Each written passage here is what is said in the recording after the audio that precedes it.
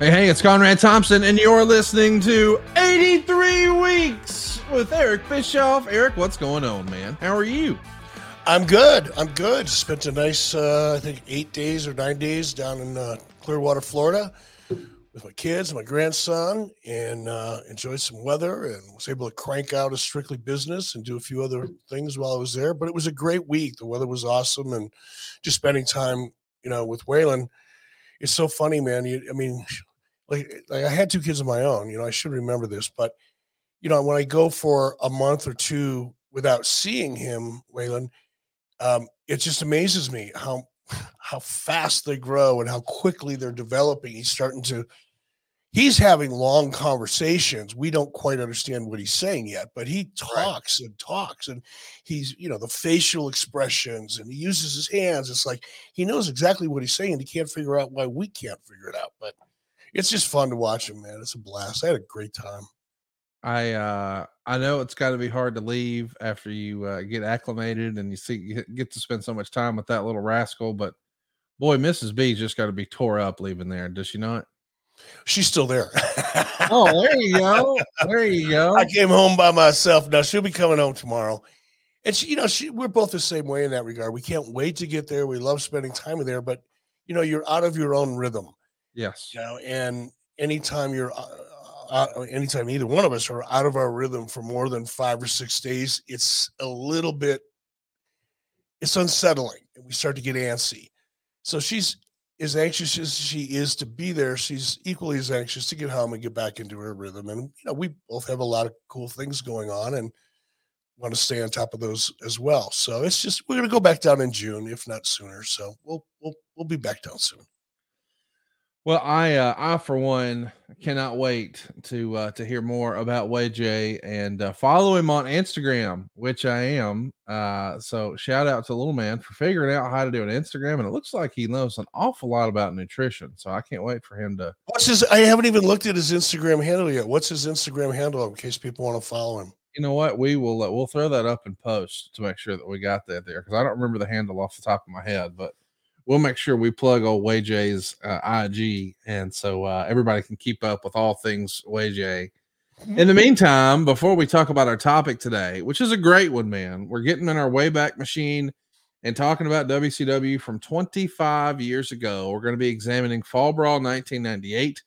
This is part 2, I guess you might say, from Starrcade, which featured Hulk Hogan and Sting in the main event. We're finally going to determine where this world title belongs after there was some controversy for the past couple of months. So before we dig into that, I just want to talk about, what's going on in current wrestling, because we're right now, as you and I are recording, on the heels of a really big wrestling weekend.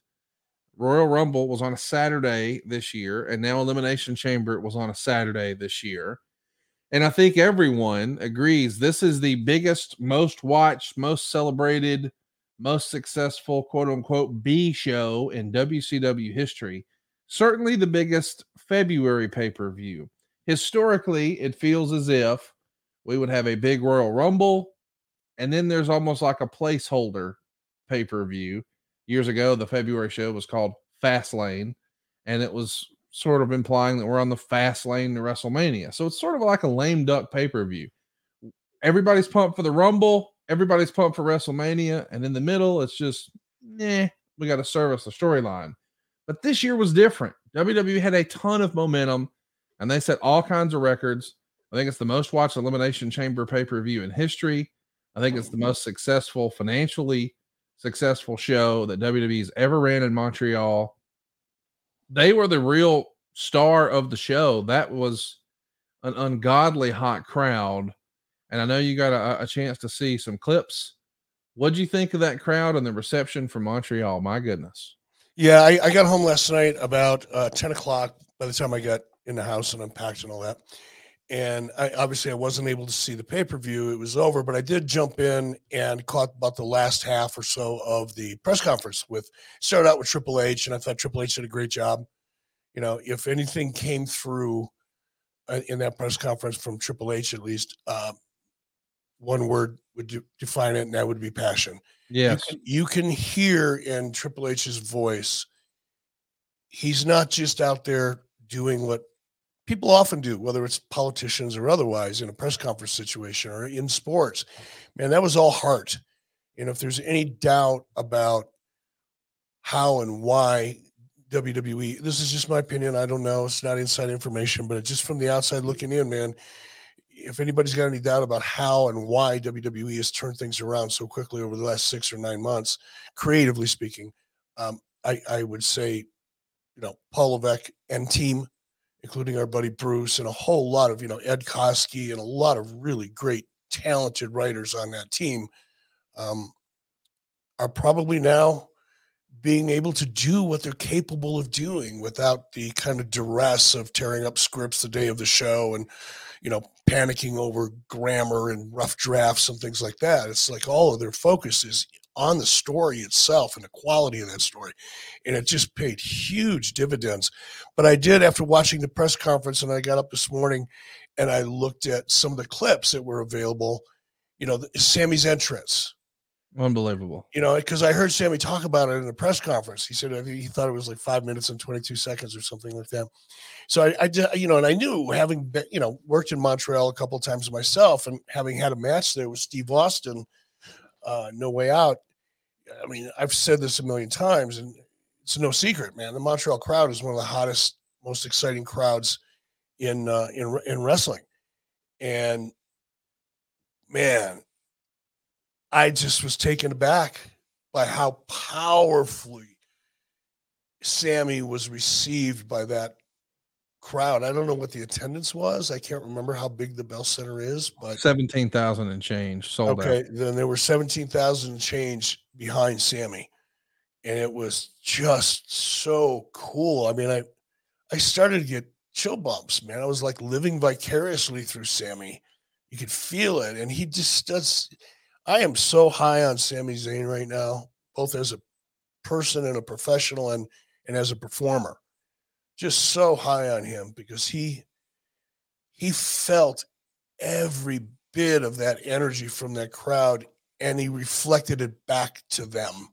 Yes. And that's when you have that kind of an exchange that's genuine and real, it just changes everything. I was just so happy for him and the whole team at WWE, the creative team especially. They've had to go through a lot, man. I got a brief glimpse into it. They've had to go through a lot. A lot of those people have been around a long time, and now they're finally getting their due and getting the ability to do what they're capable of doing. And I just thought it was so awesome. I was so happy for everybody, really. It was a fantastic show, and I've heard really, really strong reviews from everyone. They did a fun match with Bobby Lashley and Brock Lesnar. Of course, it wound up being a DQ because Lesnar could not break the full Nelson from Bobby Lashley. So does the low blow, gets the DQ. Then we get the big table spot afterwards. I don't know what type of stipulation or gimmick match or whatever they're trying to set up for WrestleMania, but I'm into it. I like that more than I thought I would. Really happy to see Asuka win the Elimination Chamber. So it looks like she's punched her ticket for a title shot at WrestleMania. And of course, Logan Paul made his presence felt. It looks as if what we thought would happen in January is going to be the way we stay the course for WrestleMania. Logan Paul versus Seth Rollins. Seth Rollins is crazy like a fox. He continues to make sure that he's in a high-profile spot, whether it's being the first guy to take on Cody Rhodes or the guy to work with Logan Paul, who is, no matter how you feel about him as a wrestling fan, a major influencer and a crossover star, if you will, crossing over into this space.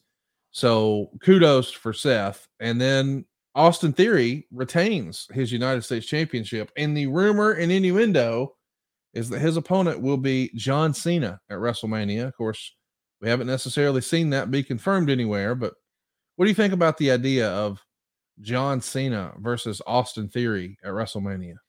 I think that's just an indication that they have every intention of elevating Austin Theory. I think there was some, at least on my part, I thought, because Vince kind of endorsed Austin Theory right off the bat, on camera, kind of made him hit, Vince's protege, so to speak. That's a great way to introduce a very new character, right? Giving him that kind of a rub with Vince, because Vince McMahon typically doesn't do that type of thing. Right. So it definitely set Austin Theory up, in a massive way.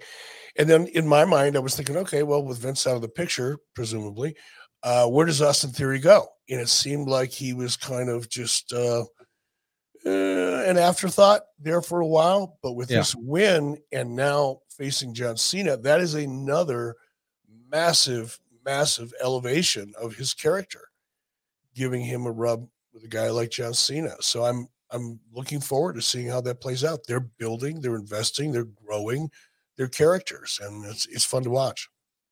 It is fun to watch. The entire show was fun to watch. Of course, we also saw Edge and his lovely wife, Beth Phoenix, get a win over Judgment Day. And man, Dominic Mysterio, boy, has he turned the character as a corner or what? I felt like a year ago, people were starting to think of him and treat him like he was on the career path trajectory of maybe an Eric Watts. No disrespect, but it's like, hey, we loved your father, but, and he was sort of and just there and a chore to get through. That was the narrative I heard. I had the good fortune of meeting Dominic, a super nice guy, and I feel like he was served a bit of a disservice. First of all, he's got to follow in the steps of one of the all-time greats. Yeah, that's like the biggest challenge ever, right? It's like, I know that people talk about, being Hulk Hogan's son or being Ric Flair's son, but make no mistake, buddy, being Rey Mysterio's son, like, how could you ever compete with that? Nobody's ever seen anything like that before or after. Rey is a once-in-a-lifetime performer, so it couldn't have been easy. And now he's sort of thrown into the big time right away. It's not as if he's given the opportunity to, get his reps in without the big audience. They're seeing him grow from his first matches were on TV. And we know that Arn and Brock Anderson are dealing with that right now on the AEW side of things. But they just thrust him right into the storyline. But it does feel as if the pivot to, as silly as it sounds, he's a bad guy, and then he went to jail/prison. It's so tongue in cheek. It's hit, and man, the fans are with it in a big way. And rather than, we got to overcome the shadow of Dad. Let's dump on Dad. Let's heal on Dad. Fans don't want to see him disparage Mysterio. And man, I'm just so proud for Dominic and the evolution. But a lot of that is a commitment to, we're not deviating. We're not going to be reactionary. We're going to keep this going, and we're going to keep the story going. And it worked. And I'm just so happy for him to be enjoying this success that he's got right now. I think it's a remarkable story in wrestling.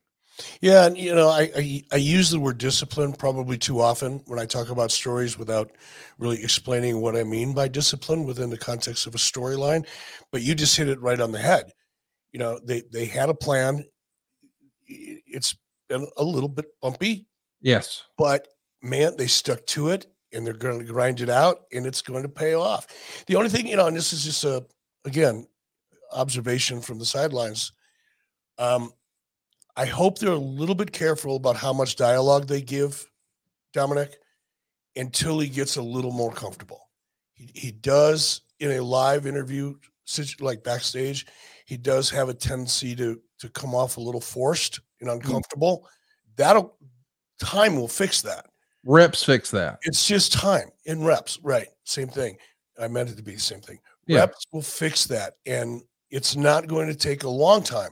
But in the interim, until he gets a little bit better on the mic, I think if they limit his narrative to as much as they can, because he's still an important character, he still has something to say as a character, limit it or try to keep it in a backstage post-produced environment so that they can really work with him. Because right now is not the time you want the guy to come out and try to carry much dialogue when he's not quite ready for it, because it'll take away from all the other good things. So I think if they just manage that aspect of Dominic for another couple months, who knows, man? Dominic could. It's like Sammy. Who would have predicted Sammy in this position 3 years ago, right? You just wouldn't have. You wouldn't have bet any money on this.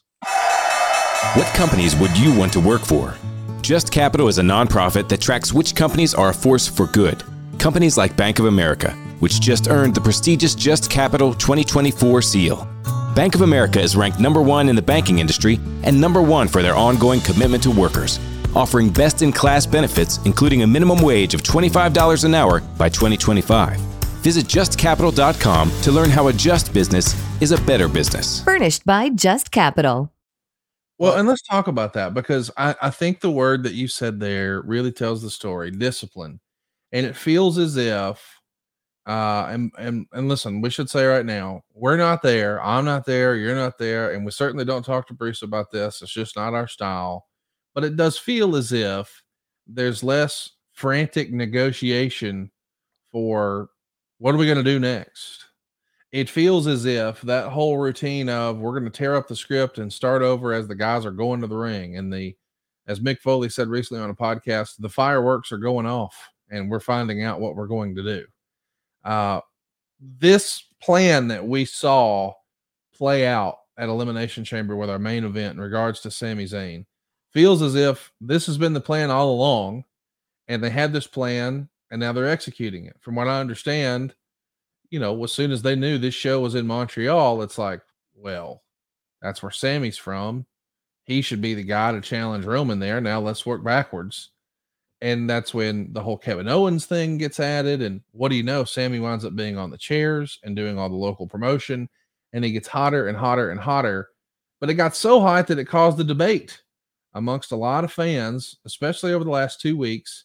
But the heat really turned up after the in-ring promo with Cody and Sammy. And on the heels of Royal Rumble, I think a lot of fans thought, yeah, I know Cody won it, but we really want Sammy. There's a natural story there for Sammy and Roman, especially the post-match angle of Rumble. But boy, Paul Heyman and Cody in one segment on Raw cleared all that up. Now there is a story. Now we're all invested. But there were essentially two options. You could go with Cody, which certainly feels like what the WWE picked, or you could go with Sammy, which feels like what the fans picked. And a lot of fans thought back 9 years ago to 2014 with Daniel Bryan, where we all wanted as fans Daniel Bryan to get his world title shot. And maybe the office's pick was Randy Orton and Batista. We found a way for Daniel Bryan to get involved there. It wound up being a three-way dance, and he wound up getting that big moment, and he won, and it was special. But that wasn't the original plan. But Vince, being the guy in charge, pivoted. As we record now, it doesn't feel as if we're going to pivot. It feels as if this has been the plan all along, and they're quote-unquote staying the course. If you were the guy making the call, if you were the guy in charge, if this was WCW, and you had two really good opportunities here, you've got this great story in Cody, who came in with all the piss and vinegar from AEW and has a phenomenal storyline with Seth Rollins, puts on maybe the performance of the year, certainly the performance of a lifetime. It'll be the match that defines him, or a short list of one, with the Hell in a Cell and the torn pec and all that. He gets the Triple H 2002 treatment where he's going to make the return. He comes in at number 30. He wins the Royal Rumble. We know the backstory. I want to win the belt. My dad never could. And then he gets in the ring with Paul Heyman, and they make it personal. And now there's stakes, and there's a personal issue. And as Jerry Jarrett taught us, and we'll talk about Jerry in a minute, personal issues draw money. So it feels as if this is a great story. But oh, by the way, there's been 10 months in the works with Sami Zayn, and the fans are white hot for it. Would you have pivoted to Sami? Would you have entertained a three-way? Or would you have played it out exactly as we saw it in Elimination Chamber? Well, I mean, you posed that question. I heard it two different ways. One is if it was Eric Bischoff when he was running WCW back in the late 90s, yeah, I would have probably been inclined to pivot. Okay. Just to be honest. I probably would have gotten a little bit caught up in the emotion of it. But as I sit here talking to you today, I've learned since the late 90s how important it is to have a structured, disciplined story. I've been saying that so much that I think people are sick of hearing me say it. But now we're seeing it played out, and everybody's kind of going, well, now I get it, Right. My social media has changed dramatically over the last 24 hours. Let me tell you that. I would like to think that I would stay the course. And you said something that's really important about Sammy. The fans really want to see him get that title. Yes. It's not like they're going to stop wanting it, right? Right. That's what you want when you've got a baby face that's just a white hot baby face. It's not so important that they get the title. It's important that they're chasing that title. And the only way that that works is if the audience really wants it. I mean, genuinely, not because they just want to see a title change and have something to chat about on Reddit or whatever, the emotion that the audience has invested in Sammy is not going to go anywhere. I'm sure some of the fans, and especially in Montreal, were let down. I'm sure some of the fans watching on pay-per-view around the world were probably let down because they really wanted it for him. But they're going to want it for him again within the next couple of months. So I don't think Sammy's going to lose any ground. I still think the story, the way it's been set up, and I can't say enough good things about Paul Heyman. I just sent him a text about 20 minutes ago before I sat down here. Can't say enough great things about Paul Heyman, and he's part of that whole team, but just, it always seems like Paul's the one when you really need to bring it home and put a fine point on a story and make it mean something. There's Paul Heyman, and he delivers every single time. It's a dance. Obviously Cody was a big part of that. Sammy was a big part of that. I'm talking about the interview. It was a dance, and everybody danced so well together, but it's always Paul Heyman seems to be the dance partner everybody picks whenever it's really critical to advance a story. And he did a great job. But no, I think let's stick with Cody and Roman, and let's see where that goes. But in the meantime, you've got a white hot baby face that's ready to step in at any time. And God, what a wonderful position to be in if you're on the WWE creative team, because now you've got so many things you can do. Yes. Your options have just quadrupled, and any one of them are good. Right. So it's fun. And this is Triple H said it, and I don't think anybody could have said it better. But when wrestling is done well, when storytelling and character evolution is done well in professional wrestling, I don't think there's another form of entertainment that comes close in terms of creating that emotion and that emotional connection with the audience. I just don't think there is. And I know I surprised you a week or so ago when I said I thought the Bloodline storyline was better than the NWO, and it is by a mile. But I think it's the best storyline that's ever been done in the history of wrestling. Now, people that are students of the history of wrestling, guys like Dave Meltzer and others, and I respect Dave's view and knowledge of the history of wrestling. I just think he should stop right there. But they may feel differently about that. But I'm looking at it from a total picture. With the amount of television and the pressure and the volume of television that exists today, especially in WWE, to be able to construct, manage, and execute a storyline as complex as the Bloodline has been. There's a lot of layers. That's what I mean about complexity. There's a lot of little bobs and weaves within that story. There's a main plot, then there's a subplot, then there's a subplot to the subplot. That's hard to manage, especially when you're producing so much content, because you don't have a lot of time in between to really evaluate and create the way you ideally would want to. But I think if you look at the complexity and the execution of that storyline, the Bloodline storyline, I can't think of another storyline in the history, the televised history of the business since I've been watching in the 60s that's come close to this. It's just so good. Well said. It is good. And I can't wait to see what's next. And I thought, the word you said that I keep coming back to that I think is clicking for a lot of people. And in fact, it might even be a new shirt over at boxofgimmicks.com is about discipline, because they didn't rush the Jay stuff. Jay was in the ring, but we never really saw what's going to happen with Jay. And because I don't know what's going to happen with Jay, guess what? I want to watch on Friday and see what the hell's going to happen with Jay. And in addition to that, I don't really know that we know exactly what Kevin Owens' intentions are because we didn't get the big hug and raising each other's hands. We're going to have to wait. We got 6 weeks, I guess, until WrestleMania. So we're going to see what happens with Kevin Owens and Sami Zayn, and are they together, and are they a team, and where is Jay in all of this? We're going to find out. And because they didn't rush all of that stuff and try to cram it in a big post-match angle, I can't wait to see the program now. And I don't remember the last time, and I mean this sincerely, that I was this excited to see what's going to happen next. And I know we've said that a few times now with the Bloodline, but they've just demonstrated an incredible amount of discipline. They're not rushing it. And I think it's a home run. And Adam, who's riding along with us as part of our studio audience from adfreeshows.com, says, mega powers, subtlety and details are number 2, but it ain't close. Yeah, there's lots of details. There's lots of layers to this. And when you think about that Hogan Savage storyline, it's iconic. And it carried them all the way through their WCW run. Think about that. It started really in 88 in the WWF, but they rode it through 2000. They got 12 years worth of mileage out of that storyline in total.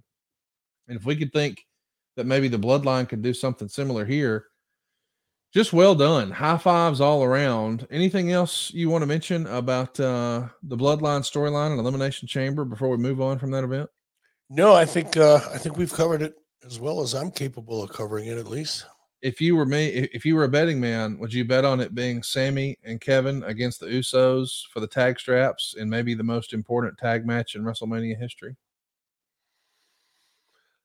I guess I would, because that's so logical and it'll work. I'd rather see something one-on-one with Sami and Kevin. I'd rather see something there, but that would require a lot of reconstructive surgery, so I don't know that they'll do that. Hypothetically, if you did, what would you do with the Usos? I don't know. I don't know. I'd really have to sit down and look at it and think about that. I really don't know. I just think when you have someone as hot as Sami is right now, right, and you put him in a tag, you run the risk, because a tag is just not going to be. You're not going to have the personal issue, right? And even if you do, it just gets diluted. I know people love tag team wrestling, and this is a made for WrestleMania story. It's almost plug and play at this point, if that's the way they're going to go, and it will be great. Don't get me wrong. But I would force myself to be thinking a little differently when it comes to Sami, because he's so white hot. I wouldn't want to risk diluting him. Now, if there's a way to lay that match out and continue that story, and maybe it's that tag and it ends up being Kevin and Sami somewhere down the road, but I'd be reluctant to put Sami in a tag with anybody at this point, just because he's so white hot that I think the focus should be just on him and his opponent. Well, let me say this. I, for one, think they could do the tag match and in a way where you would enjoy it. I mean, the reality is Jimmy effectively cost Sami his chance to be world champ. He cost him his shot at what mattered most. So now he wants to take from Jimmy what matters most to him, those tag titles. Mm-hmm. And of course, both of the Usos just teed off and had a field day on Sami's quote unquote brother, Kevin Owens. So I could see how it's brother and brother against brother versus brother. And perhaps there is some sort of little callback in the Cody Roman confrontation that does involve Sami and maybe the Usos or something.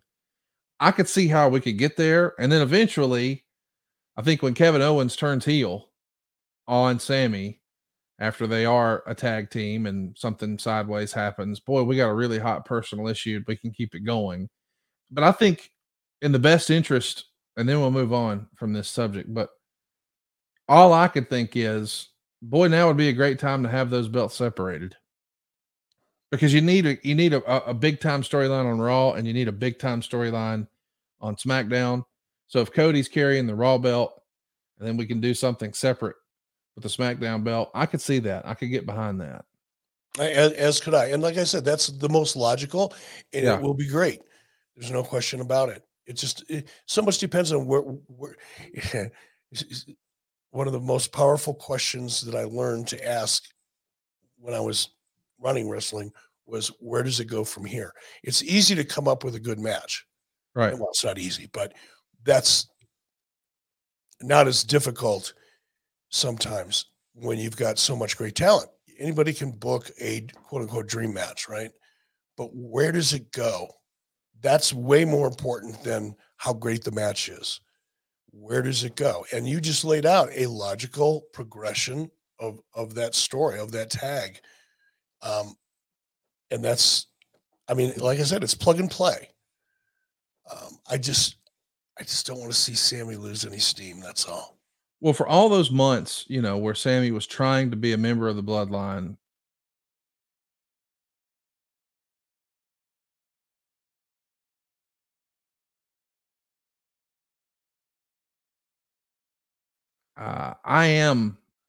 you are not my blood.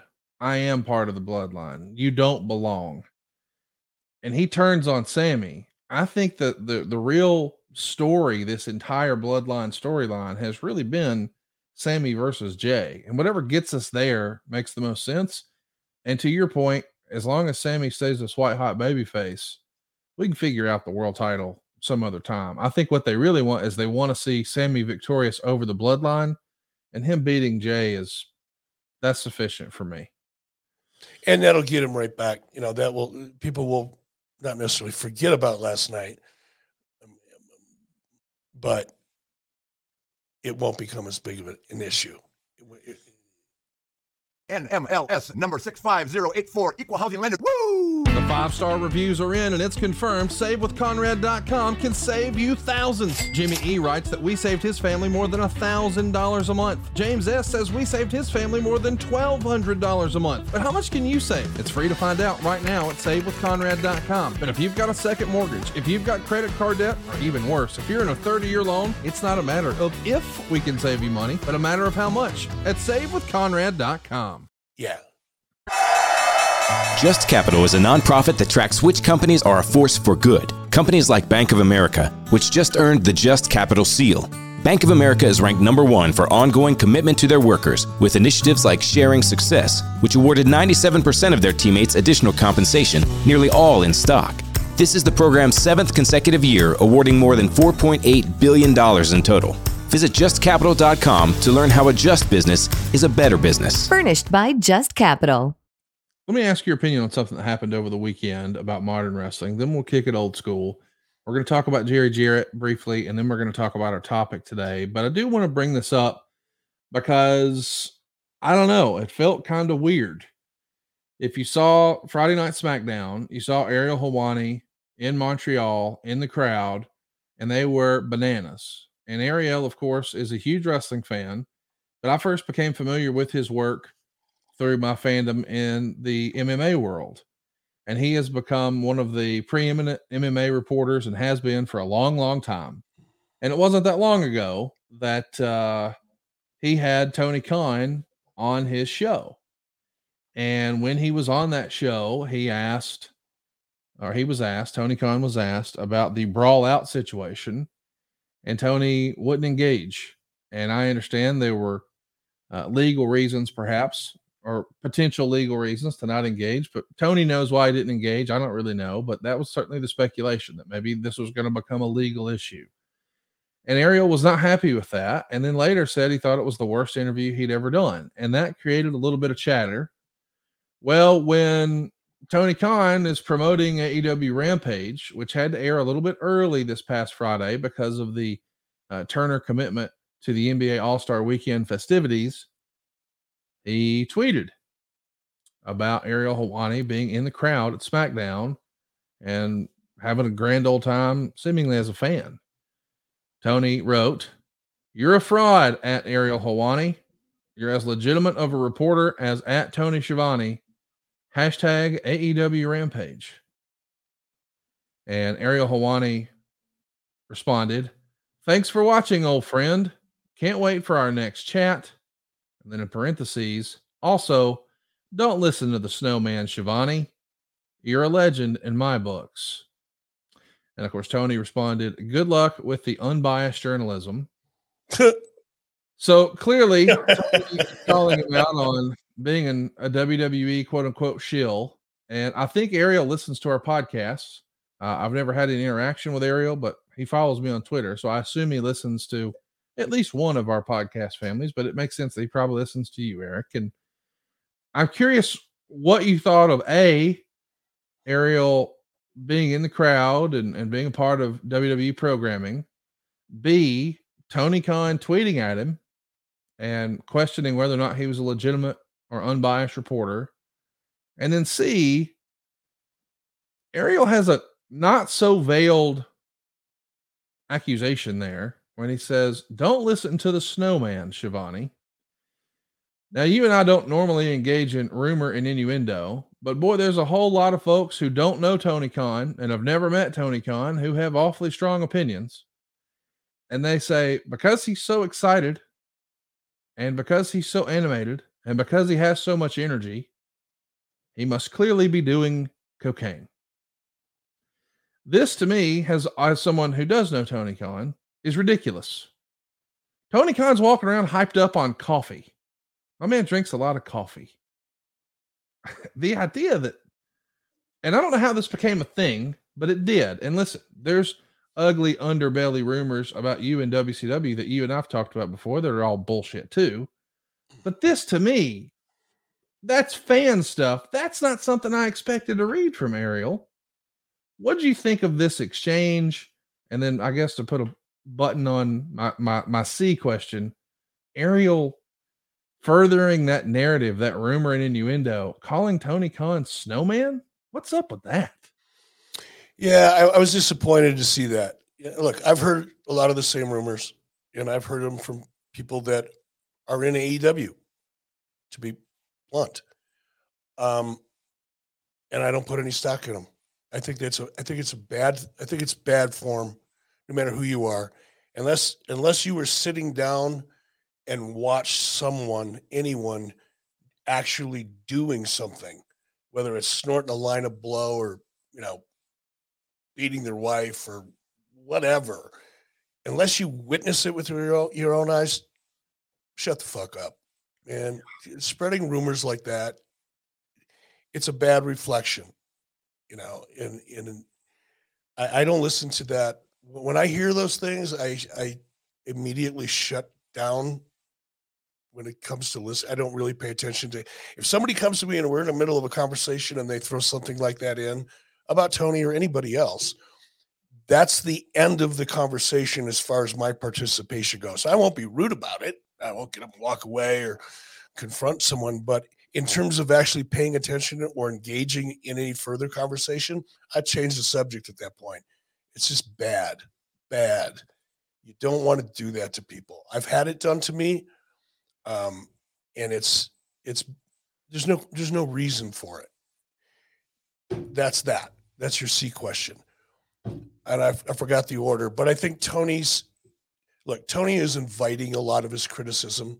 He acts like a petulant child in the way he responds. And his response to Ariel being in the crowd was a petulant child whose feelings were hurt because somebody took his toy away from him.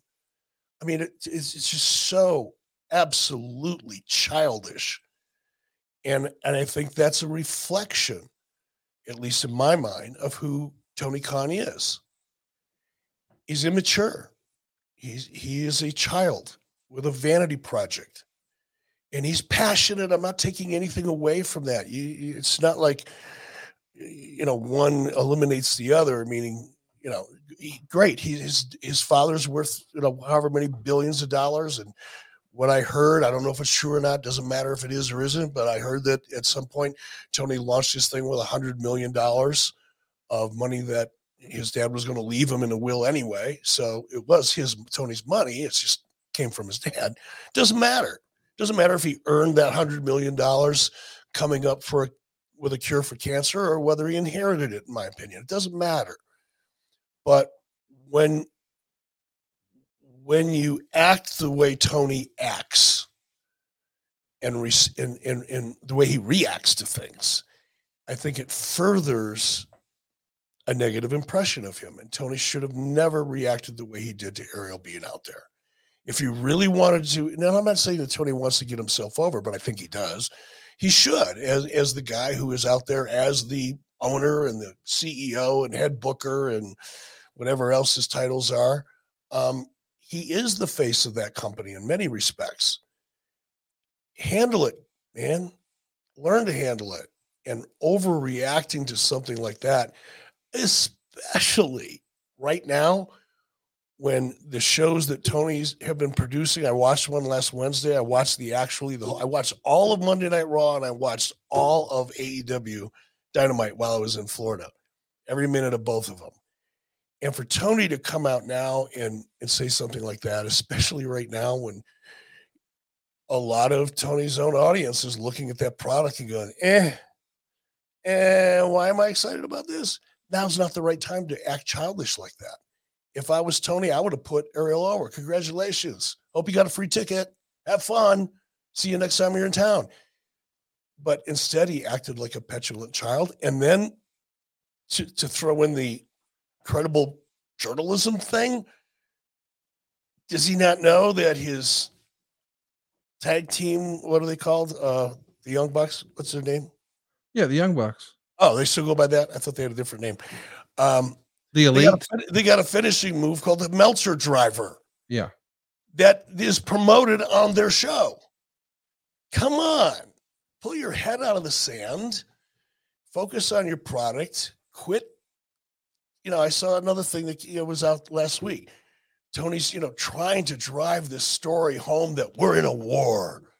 The only war Tony Khan is in is the one against himself. You got to go take care of that war. Figure out who you are and how you want to run this company and what the vision is for your product and what your strategy for growth is. Because even though Tony may not need the growth, as you and I talked about, maybe he's absolutely happy with things the way they are. But I guarantee you at some point, somebody that's in charge of that beachfront property that Tony's enjoying right now is going to wonder if they're making as much money off of it as they can. Maybe not now, maybe not in 6 months, maybe not even a year. But eventually, if you're not growing your audience, you're very vulnerable. Tony should be focusing on those things and not whether Ariel is in a WWE environment or not. I just think it's silly. Credible journalism. I mean, oh my gosh. that's funny. I hope that we can all try to be better. How about that? Because I was sort of on my heels when Ariel made that sort of inside jab. And it's just all, to your point, nobody's ever seen it. It's just nonsense. It's just a silly rumor. And those things are like, I hate to compare anything to cancer because those of us who have had that issue touch our lives, it's a sensitive issue, but it's like that. It metastasizes. It starts to grow and feed off itself. And it's so wrong. Can't think of a better way to say it. It's less than, and I think we should expect better of ourselves as fans, but certainly of journalists. Like if we really are refuting that, oh no, I'm a legit journalist. By the way, let me throw this jab accusation. That just felt a little off to me. By the way, what's a legit journalist in today's world? Well, there are some out there, but right. Nobody knows their names. Well, here's where I was getting to. He had developed a reputation, he being Ariel, for calling the UFC and Dana White specifically out on things that weren't fair, or weren't right. He wouldn't play the game. He was the guy who was going to be hard-nosed and ask the tough questions. And he developed a reputation for that. And that's why I liked his work and still do like his work. But I was disappointed to see when he said that, because it's like, well, wait a minute now. That's not based in fact at all. That's something that you read online or someone heard from someone else who said blah, blah, blah, but it's not real. Unfortunately, something that is real though, that we need to address here before we get going on our topic, which we are getting there, by the way. We're talking about SuperBrawl VIII today. since you and I have recorded, we lost a member of Wrestling Royalty. Sadly, our tag team partner here on adfreeshows.com, Jeff Jarrett, lost his father, Jerry, at just 80 years old. Mr. Jarrett had been battling esophagus cancer for a few months. He had started treatment, and from what I heard, the treatments were just too hard on his old heart, and his old heart couldn't take it. That's all she wrote. And he's no longer with us. He leaves behind an incredible legacy of professional wrestling. It was pointed out, I think Jim Cornette pointed out in his incredible tribute to Mr. Jarrett, that he was actually the first promoter who grew up with television. So his approach was different in that the other guys who ran territories were older veteran stars who had been wrestling long before television was a thing. And maybe they were nearly 50 years old before they ever saw a TV. So they simply said, well, just take the matches we've been doing and put them on TV. And that's largely what happened. But Jerry approached it totally different and said, well, in order to make a good TV show, so story became a big part in studio wrestling, large part thanks to Jerry Jarrett, where we would see angles not only happening in the ring and through the course of a match, but around the ring and outside of the ring. And they started to do crazy stuff that was way ahead of its time. I mean, Jeff Jarrett's rookie year in 1986, there were kendo stick matches, and we were hitting Jerry Lawler in the car in a parking lot. There's a lot of crazy stuff, and a who's who went through there, from The Undertaker to Mick Foley to Stone Cold to The Rock to a generation older.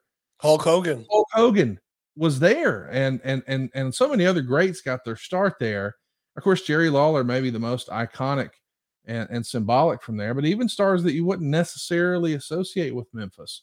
The Ultimate Warrior and Sting started in Memphis, and his legacy just lives on forever and ever. Thankfully now, Jeff is going to carry that banner, and we're going to do our best to celebrate his memory. But I wanted you to just have a few minutes after every other talking head has talked about Jerry Jarrett this last week to say a few words about Mr. Jarrett, and then we'll jump into our topic today.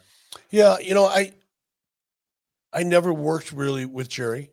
I did bring him into WCW for a brief period of time as a consultant. But even then didn't really get a chance to know Jerry. So my perspective of Jerry Jarrett and his legacy, first and foremost, is everything that you've already talked about, in terms of utilizing TV and expanding the story and doing things that hadn't been done before, like running over or hitting Jerry Lawler with a car in a parking lot. I remember seeing that about a year ago. Somebody sent me that video, and it was pretty well done, by the way. But I guess my respect for Jerry is probably tied a lot more to how long he was able to survive in that territory environment while WWE was expanding nationally. I don't know this to be a fact. Again, I'm not a historian, but it seems to me that Jerry Jarrett was probably one of the last territory promoters to survive. Yes, he was. He was around after Vern Gagne had to close the doors back in whatever year that was, 91, 92, 91, I think. And Jerry was still promoting.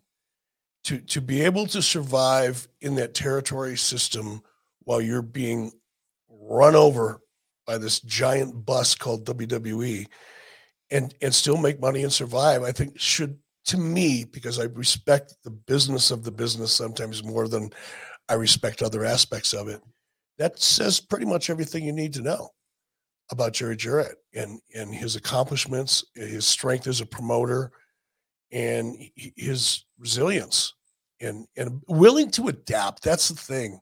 You hit it right on the head in the setup, talking about, growing up with television and adapting to television as opposed to just doing things the way they'd always been done, right? That probably says more about Jerry Jarrett's vision than probably anything. So I just hats off to him. And I haven't reached out to Jeff. I know what it's like when my father passed and my mom passed. It took me about a week before I really wanted to talk to anybody.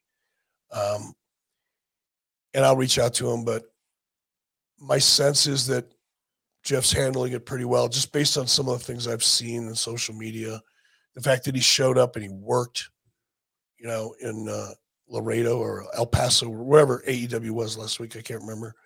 That says a lot to me. And I think he probably, and I don't know this, I shouldn't even say this, but I want to believe it, so I'm going to say it. I'm going to manifest it into reality just because I want it to be true. But I think Jeff probably thought about, what would my dad want me to do? Would he want me to work? Would he want me to fulfill my obligation? Or would he want me to ask for the time off? Right. And I like to think that Jerry would have encouraged Jeff to make that shot. And he did, man. He, it wasn't even up for debate. As I heard the story, Jerry's lovely wife of over 50 years, Miss Deborah, asked at the hospital, as all this is going on with her husband, Jeff, what time's your flight? And he sort of incredulously looked at her as if to say, what? Like, in the scheme of things, what are we talking about? And she said, well, your dad would want you to go to work. So awesome. Jeff said, that's just awesome. Okay. Yes, ma'am. And he did. And I know he's glad he did. It was probably nice to have some alone time and nice to be around all of his wrestling support system and everybody. Even if you didn't work with Mr. Jarrett, you knew his influence and impact on the industry that they all dedicated their lives to. So I'm sure it was worthwhile. And tomorrow is his celebration of life. We'll throw a graphic up there so you guys can check that out. And if you're not able to attend, maybe there'll be something we can share with you in the future. But we just want to celebrate Mr. Jarrett as much as we can and send all the positive vibes we can to Miss Deborah and Jason and Jennifer and Jeff and the whole Jarrett family. And just our thoughts and prayers are with them. And it's the end of an era, man. And I, for one, hope that Mr. Lawler has a speedy recovery and we can hear from him about Mr. Jarrett a little more some other time. But today we're going to be talking about SuperBrawl VIII. WCW is hotter than ever here in early 1998. And the concern is what's happening on the other channel with Mike Tyson. And you've told the story here several times that when Zane Bresloff called you, and you've even told us you remember where you were, what road, what car, all of that when you got the call. You'll never believe what they're doing. It's Mike Tyson. Well, Dave Meltzer is writing about that and saying, with the benefit of hindsight, let's look back and see 1 year prior to 1997, what WCW did with Dennis Rodman. And Meltzer would say allegedly it was $750,000 per shot, and that maybe the pay-per-view didn't do the buy rates that WCW had hoped for. But regardless of that, uncensored, which was historically not a hallmark WWE pay-per-view, almost like, well, we know our March show is going to get beat by WrestleMania. That didn't happen. In 1997, one of your B or perhaps one of your C shows, uncensored, beat WrestleMania 13 in 1997. And Meltzer is saying, sort of reflecting back on the prior year, even if it wasn't a huge financial boost, if you had it to do over again, would you? And Meltzer would say he guarantees you would have. I guess the question is, when you see what's going on with Mike Tyson, and you know he's going to be the special enforcer, but you got Dennis Rodman to commit to being in a match, did that feel as if you had done the celebrity thing better than they had? Did you have any regret about the way you had approached the celebrity thing? Would you have changed anything about the way that all went down with Dennis Rodman and WCW? Absolutely not. Yeah. Absolutely not. And again, Dave has a tendency to project. It's one of my biggest issues with him, is his own personal take on things kind of overshadows any of the information and the facts involved. Were we disappointed in the buy rate? Absolutely freaking not. And I think, what Dave tries historically, what he's tried to do is project the way he would look at a buy rate and how he would react without any real understanding of how those of us in WCW He didn't know our expectations. He had no idea what our strategies going forward were. He had no idea how we valued or didn't value things. He only looked at it from, oh, they brought in Dennis Rodman at 750,000, which by the way is wrong, typically wrong. But no, man, I thought the way we used Dennis, I thought the press that we got out of Dennis, the awareness that was created for WCW and Nitro because of Dennis, I think I could have cared less what the buy rate was. To be honest, it didn't matter. It's not like every time we put on a pay-per-view, we were like, we had a gun to our head and we had to do a certain revenue, reach a certain revenue threshold. It wasn't the case. Everything that I thought I wouldn't have changed one thing with regard to how we used Dennis. It wasn't 750 grand, it was $1 million. So, and it was worth 3 times that much to WCW as a brand. And that's the part that people that have never really been in the business can't understand. It's not that they're not smart or they're not intelligent or they're not capable of learning things. It's just that they've never been in that situation. So it's not apparent to them how someone like Dennis could have such a powerful impact on Nitro and WCW as a brand, irregardless of whatever the buy rate was. The buy rates are not the end all be all. By the way, we were making money hand over fist in 97. Yeah. So it wasn't like I was over delivering on my budget and revenue by leaps and bounds. So there was no pressure whatsoever in terms of that buy rate. To me, it was all about, okay, how do we advance the brand? How do we make Nitro even bigger than it already was in 1997? How do we establish WCW further as a mainstream property in the eyes of mainstream media? Those were my primary considerations. And I don't think I even thought about what kind of a buy rate we do.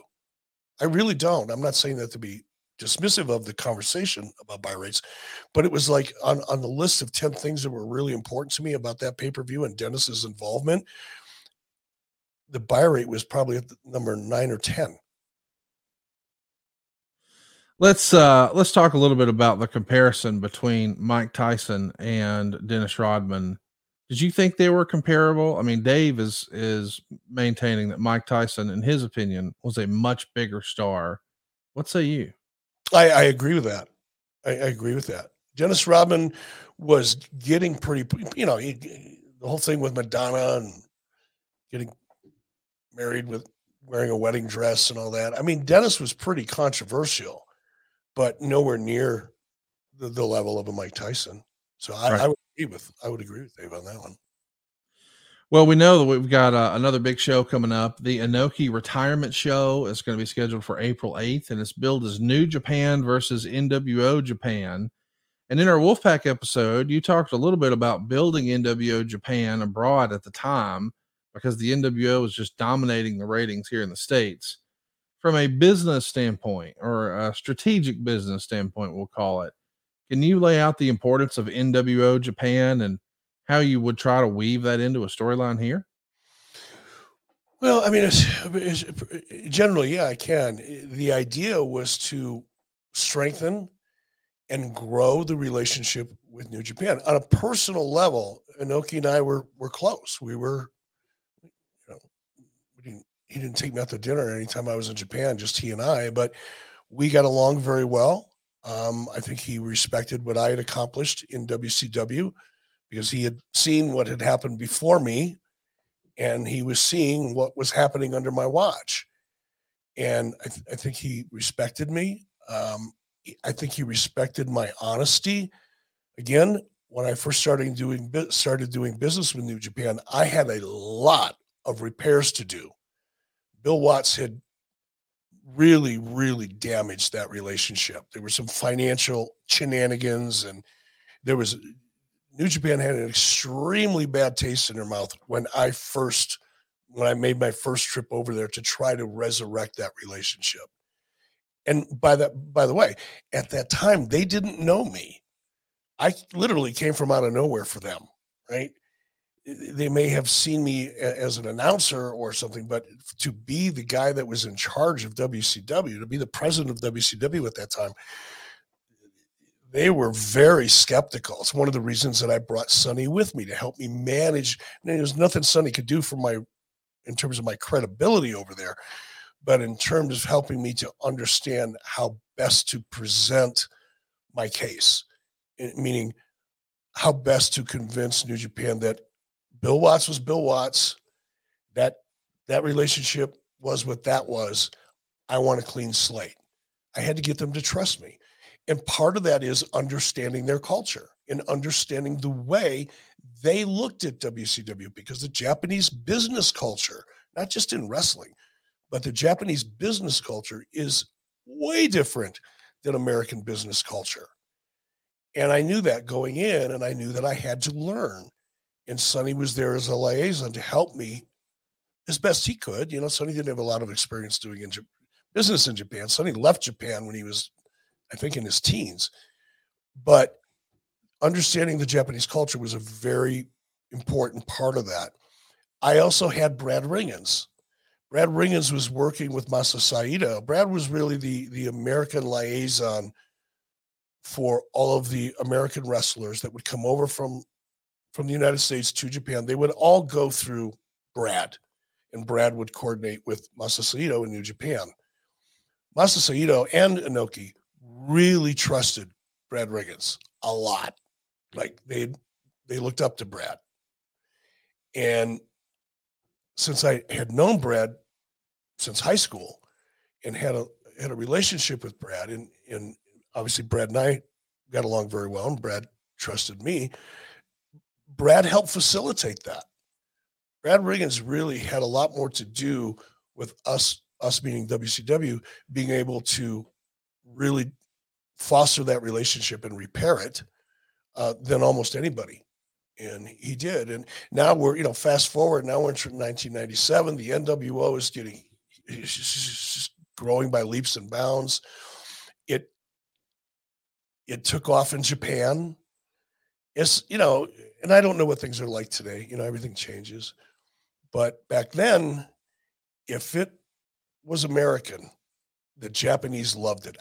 Whether it's fashion or whatever it is, the Japanese aspired to a lot of the American pop culture, even though the real cultures were different. But if it was, you'd go over to Japan. Here's an example. You go over to Japan, you go buy a hotel, and it's the name of the hotel is in English. It would be like Hotel Skyrock, like something that made no sense, but it would be in English, right?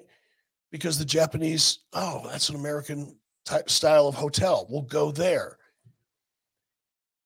By 1997, because the NWO was so hot, it was taking off like crazy in Japan in terms of merchandise sales and everything else.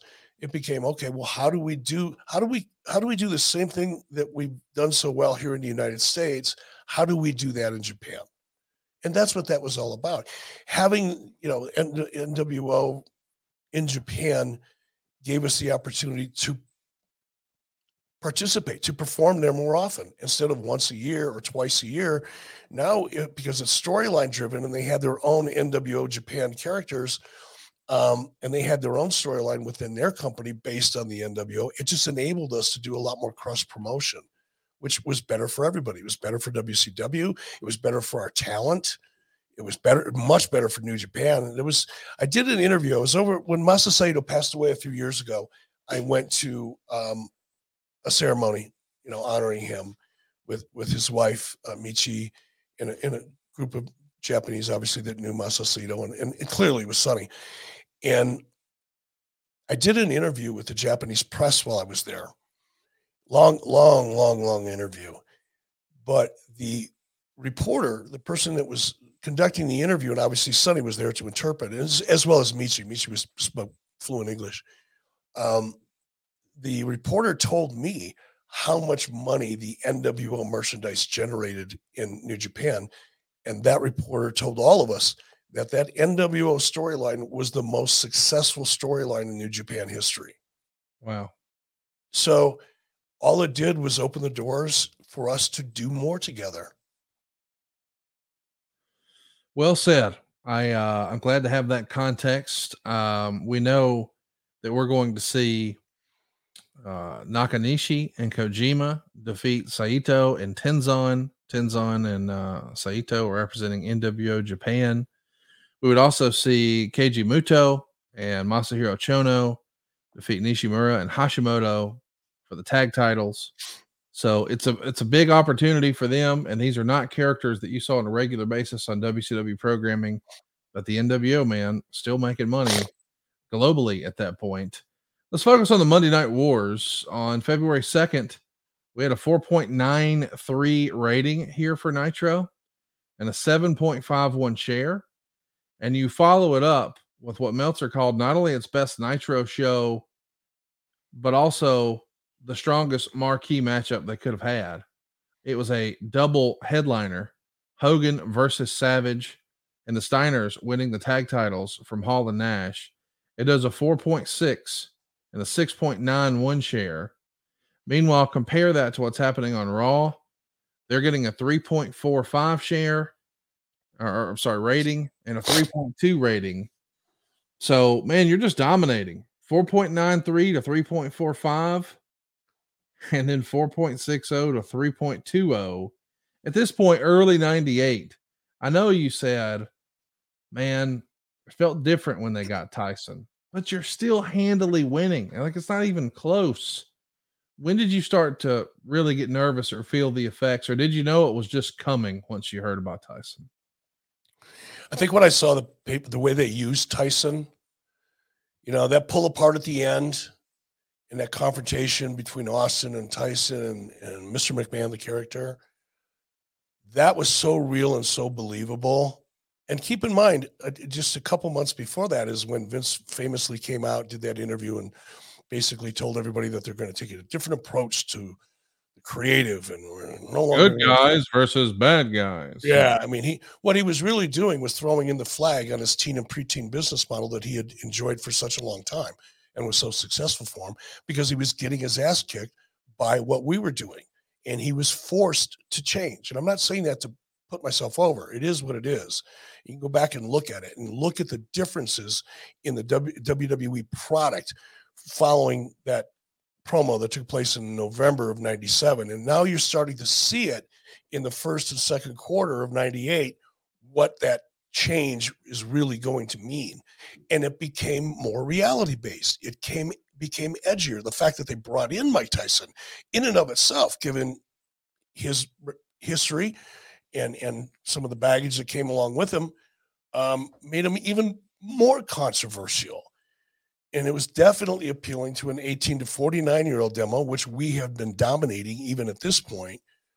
And McMahon was willing to abandon his teen and preteen strategy, adopt what was working so well for us, and execute it in a way that made me go, oh, this is going to leave a mark.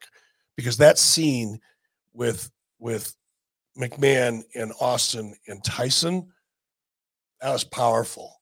I knew, and that was the beginning of the Mr. McMahon character. That was the beginning of the issue between Mr. McMahon and Stone Cold Steve Austin. That was act one, if you will, of that storyline and what would become the Attitude Era, which all of it, again, a reaction to what had been happening for the last 2 years on Monday nights. And I knew, it was so well executed.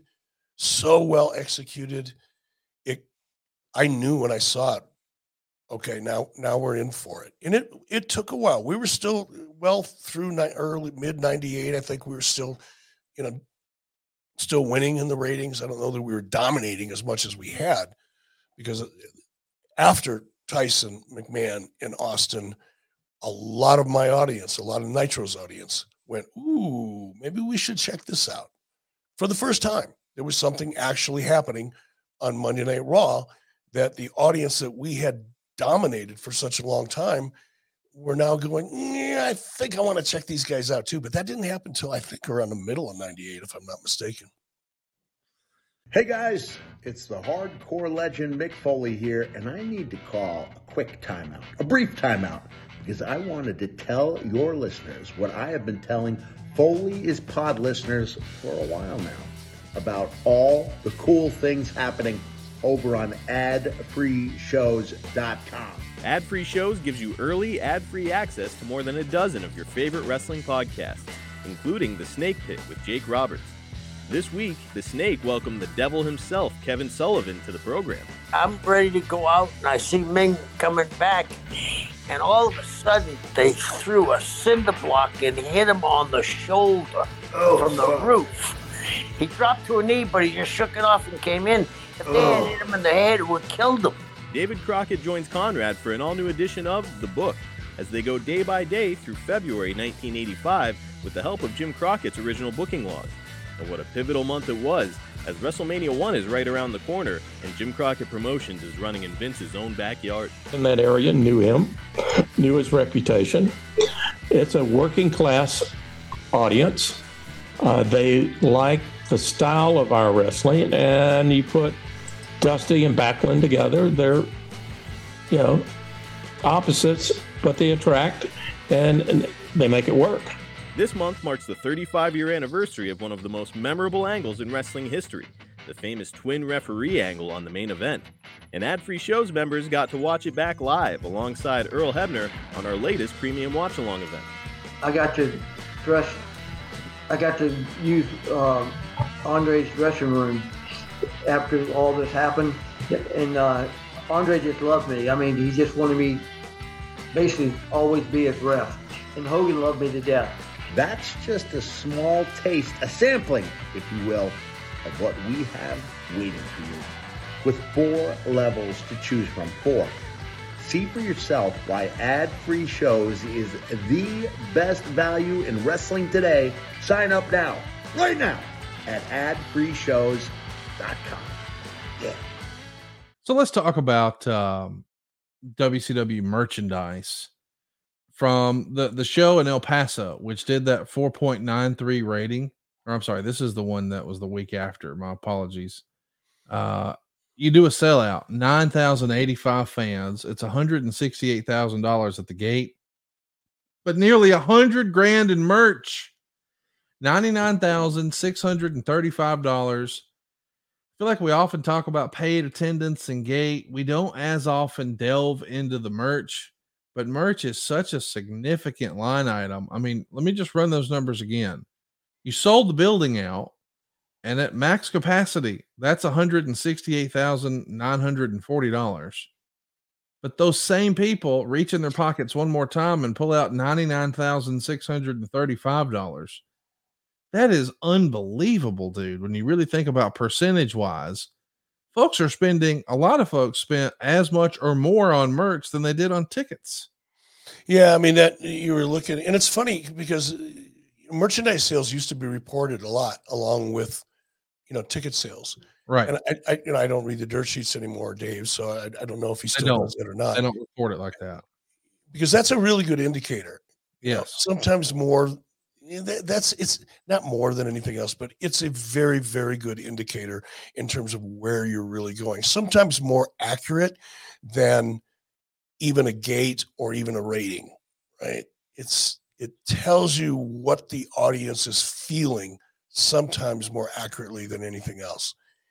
And, you go back to 1992, 1993, WCW would be lucky if we would do $3 a head on average in merchandise. Lucky. That would be considered a home run. And in this case, we're doing almost $10 a head. Yes. On average. That's, for us, that was unheard of. It was unheard of. We'd always hear about how well WWE's merchandise was doing, and it was always something that we all, man, I wish we could do that. How do we do that? How do we get there? And we got there. And what felt like overnight, it wasn't, but it felt that way. It was exciting. It was an exciting time. Let's circle back to a conversation you and I had once before, because we talked about when you first took over WCW, that merch wasn't even really a substantial line item. I mean, you just said it there. It was barely $3, we would be lucky to get it. So when you would negotiate the contracts with these guys, they didn't have any faith or confidence that they would get those sort of royalties. And maybe you had the same lack of confidence that they would get those same type of royalty checks. So you just build it in almost like a totally different structure that assumes they're going to sell almost nothing merch wise. So it's more of a guarantee and it's just built in. Whereas we know that over on the other channel, guys would say, we never knew what kind of year we were going to have until we got our WrestleMania payoff. Right. Then you hear guys like JR say he remembers once for one quarter, he handed Austin a check for over $1 million just for t-shirts. That had not yet happened for WCW, but now it is starting to happen. But you still paid some royalties through court documents that were released that David Bixenspan was able to compile several years ago. We can tell that Hulk Hogan that year made $52,000 in royalties for merch. Sting made $29,000. DDP made $12,000. Scott Hall, Kevin Nash, and Lex Luger all came in about $3,000, and the Giant and Randy Savage only made about $1,000. And I'm sure from the outside looking in, a lot of folks would say, well, boy, WCW was really ripping them off on their merch. I would argue to say, well, you probably built that into their guarantee. Would that be fair to say? Absolutely. I mean, when you go back to, yes, and more yes, it would be Right. fair. And again, this is the part that's sometimes hard for me to articulate. But when we brought Hulk Hogan in, and we negotiated his contract, for me to sit down and say, well, we're going to give you a percentage of the pay-per-views. We're going to give you a percentage, a large percentage on merchandise. Didn't mean a thing. Or Kevin Nash or Scott Hall or Randy Savage. None of that meant anything to anybody because we didn't have a track record. Great. You're going to give me 50% of all my merch. What did you do in merch last year? $300. It's Right. a non-factor. The same was true with pay-per-views. The WWE had structured very successfully, basically an incentive program. It was a revenue share. You got a minimal guarantee, if at all, but you got paid off how well the houses did. You got paid on how well your merch did. You got paid on, where you were positioned on a pay-per-view. A lot of that was discretionary, which is the reason why a couple of guys came over, because it was really just up to Vince to give you whatever Vince felt like you should get at that point. We didn't have any of that. It's much like Tony Khan and now in AEW. Tony's had to write some really big checks to get some of those top guys, especially guys that had been in WWE that were used to getting some of those big merchandise checks or big pay-per-view bonuses or all of that rev share that WWE still does to this day. Well, when some of that talent, we'll use John Moxley as an example, comes over to AEW, guess what? Tony doesn't have any, he can't project what he's going to be able to rev share with somebody off merchandise or pay-per-views or anything else because he's starting from scratch. You don't have any history. You're starting. That was the same thing was true with WWE, which is why, and it's funny, I used to get criticized to death. Those guarantees, putting all those people under contract with all those big guarantees. It was like I was Satan for doing that, to the wrestling business. Well, I had no choice. If you want those big stars to come to WCW, or in AEW's case, if Tony wants some of those big stars to come over to AEW, he's going to have to pay them somewhat close to what they could expect to make in WWE, even though a lot of that is licensing and merchandising and pay-per-view bonuses. Tony doesn't necessarily have that track record, so what does he do? He guarantees the money. It's the same thing that I did because we couldn't entice people with a revenue share model because we weren't making any money. Again, 94, 93, when I became executive producer, WCW had only generated $24 million in gross revenues, and in the process lost $10 million. So what kind of revenue share opportunity did we have to offer? We didn't. So we had to offer guarantees. Well, I'll tell you what, we'd like to offer a guarantee. You're going to love Athletic Greens. Eric and I have been using this product for years. My wife actually started us on it right before the pandemic. And man, we have never stopped. It's a regular part of our routine, and it's for you. If you're looking for better gut health or more energy, maybe you want to optimize your immune system, maybe you hate taking pills or vitamins, maybe you just want a supplement that actually tastes great. Well, we can't recommend AG1 enough. Now, what is this stuff? Well, with one delicious scoop of AG1, you're going to be absorbing 75 high quality vitamins, minerals, whole food source superfoods, probiotics, and adaptogens, everything you need to start your day right.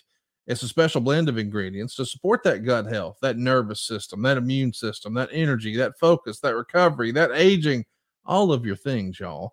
Think of it as like your all in one nutritional insurance. It's also lifestyle friendly. It'll work with keto or paleo or vegan or dairy free or gluten free. It's got less than 1 gram of sugar, no GMOs, no nasty chemicals, no artificial anything. And hey, somehow it still tastes great.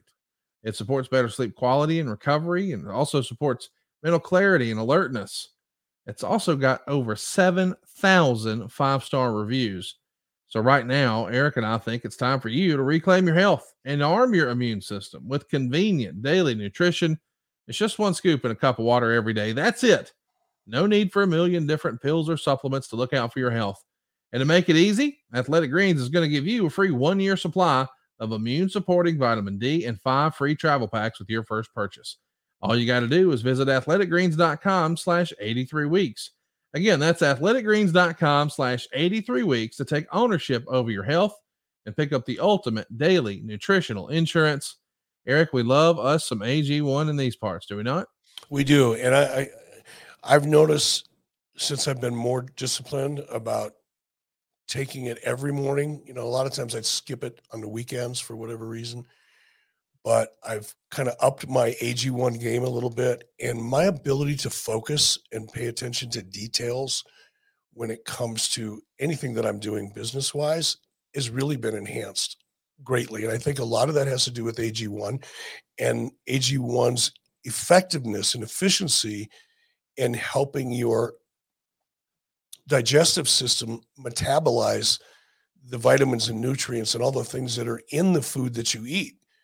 And in my case, as J will tell you, we eat pretty healthy here. We really focus on that. But AG1 really improves my mental game dramatically. And I think it's just because I'm able to better metabolize a lot of the vitamins and nutrients that we do take in. So I'm a firm believer. And by the way, I want to do a quick shout out. Josh Henney is in the hospital, had some issues, but it looks like they're kicking him out. He's probably being a pain in the ass to the nurses. Josh, I encourage you when you get home, you're getting out of the hospital, brother. If there's ever a time to focus on your health, do it. And if I were you, I'd be ordering me some AG1 right away and watching what I'm eating. athleticgreens.com/83 weeks. Let's talk about Chavo Guerrero Sr. There's a dark match here for this El Paso show where you actually have Chavo Sr. come in and pin Dave Taylor. Did you get a chance to spend any time with Chavo Sr.? I know everybody listening to this is familiar with Chavo Jr., but you had Sr. on the show. You remember meeting him? Yeah, and I had met him before. I think I met him in AWA, so it wasn't the first time we had met. But yeah, Chavo Sr. was, all the Guerreros were very personable people. They were easy to talk to. They were outgoing, and Chavo Sr. was no different, man. He was a cool dude. But yeah, I had met him first in AWA, so I was pretty familiar with Chavo Sr. Let's talk about some pretty controversial topics since we're talking about the Latin market with Chavo Sr. Eddie Guerrero, it's written in the Observer, is going to come to you trying to get a release. And it's written in the Observer that you snapped at him, but later you did apologize. And, this is going to be a theme. There's going to be problems with Eddie for a while here in WCW. We know he's going to ultimately leave, I guess, 2 years later, a little less than 2 years later. But do you remember this circumstance of maybe the wheels coming off with some of the, not your main eventers, but the guys who had helped make Nitro so fun, Eddie being near the top of that list? Maybe he was feeling frustrated. And he comes and asks for a release. And apparently maybe you're feeling the stress, pop off, and then later apologize. What do you remember of this circumstance? Nothing. Okay. Not saying it didn't happen. I'm not suggesting it did either. Oftentimes, Dave's reporting is quite suspect. Dave probably heard from somebody that heard from somebody else something happened, so he reported it as fact, like he saw it. Did Eddie and I look? Eddie was very passionate. He could be stubborn.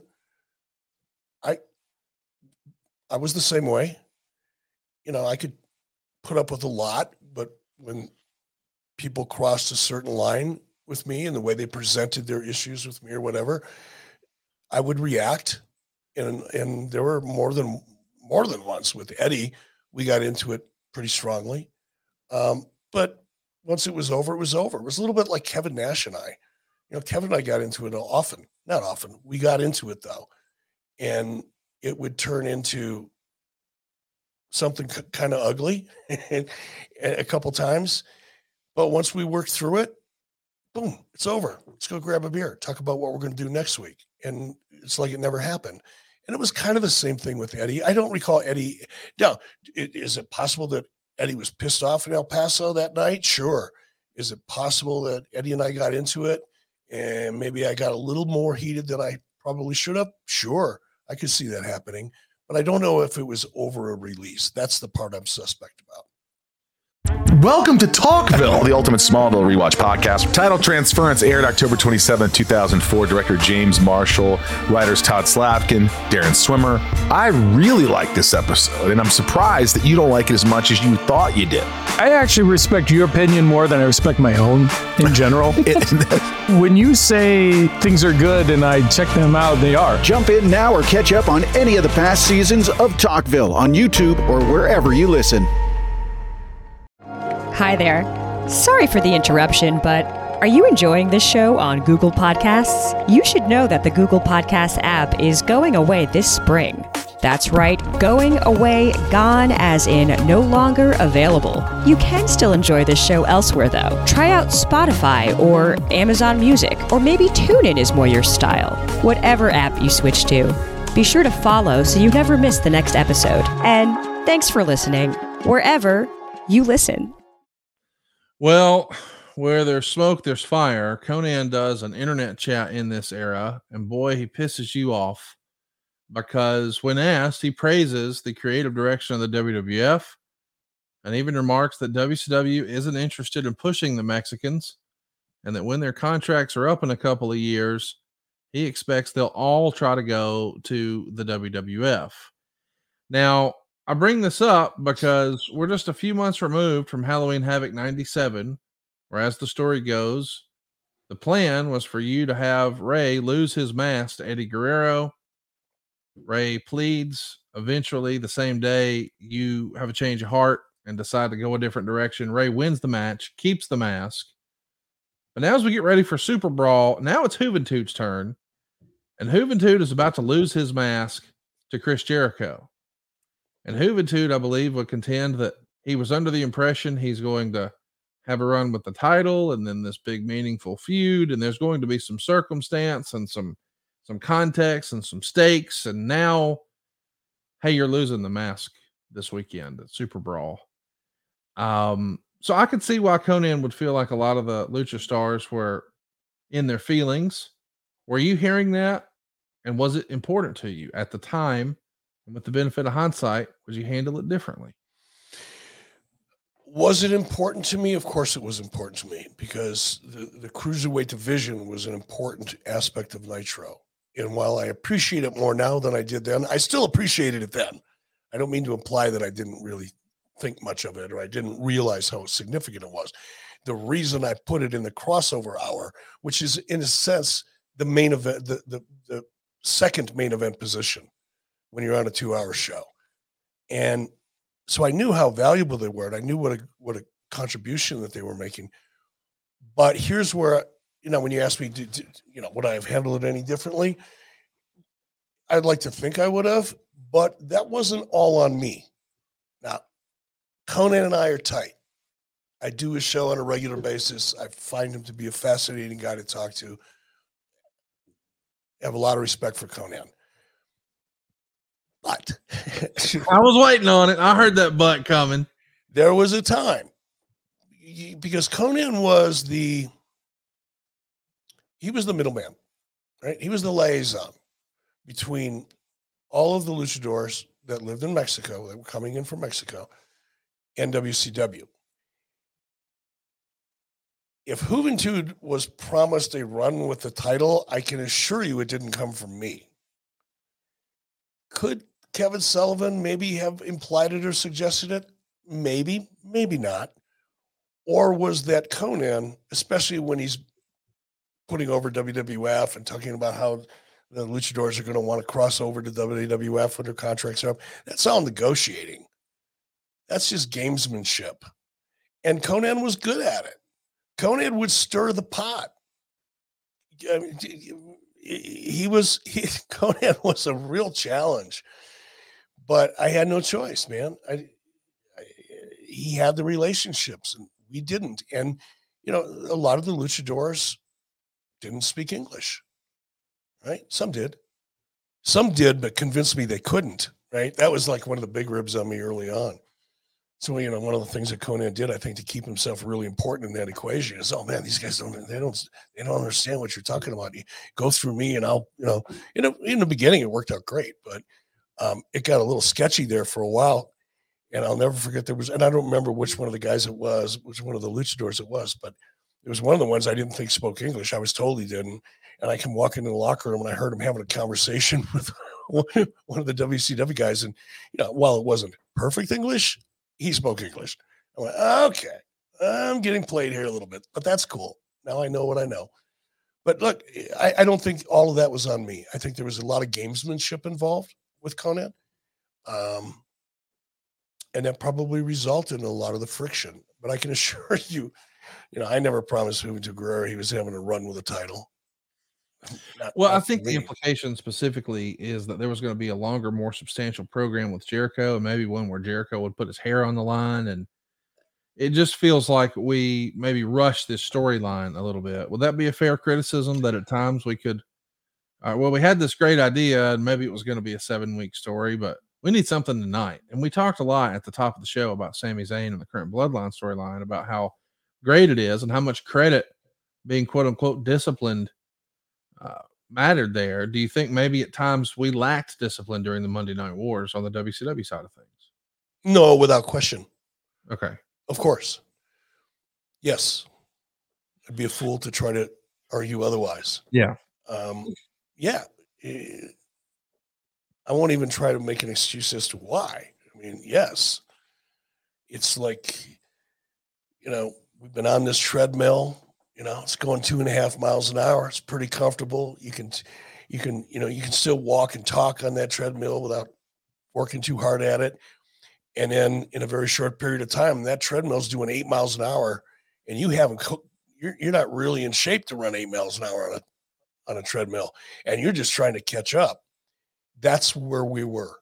We went from relative obscurity in the wrestling. We were like a distant number 2 in many respects, to being number 1 in what felt like overnight. And as a result, there wasn't as much discipline in storytelling. It's one of the reasons why I put the Bloodline over, regardless of how impactful the NWO story was. And I don't think the Bloodline will impact the business. Well, maybe it will. I'm hoping it will. But in all likelihood, 2 or 3 years from now, people still think very fondly of it, but you're not going to see Bloodline merchandise around the world, okay, like you still do to this day with the NWO merchandise. That's fair.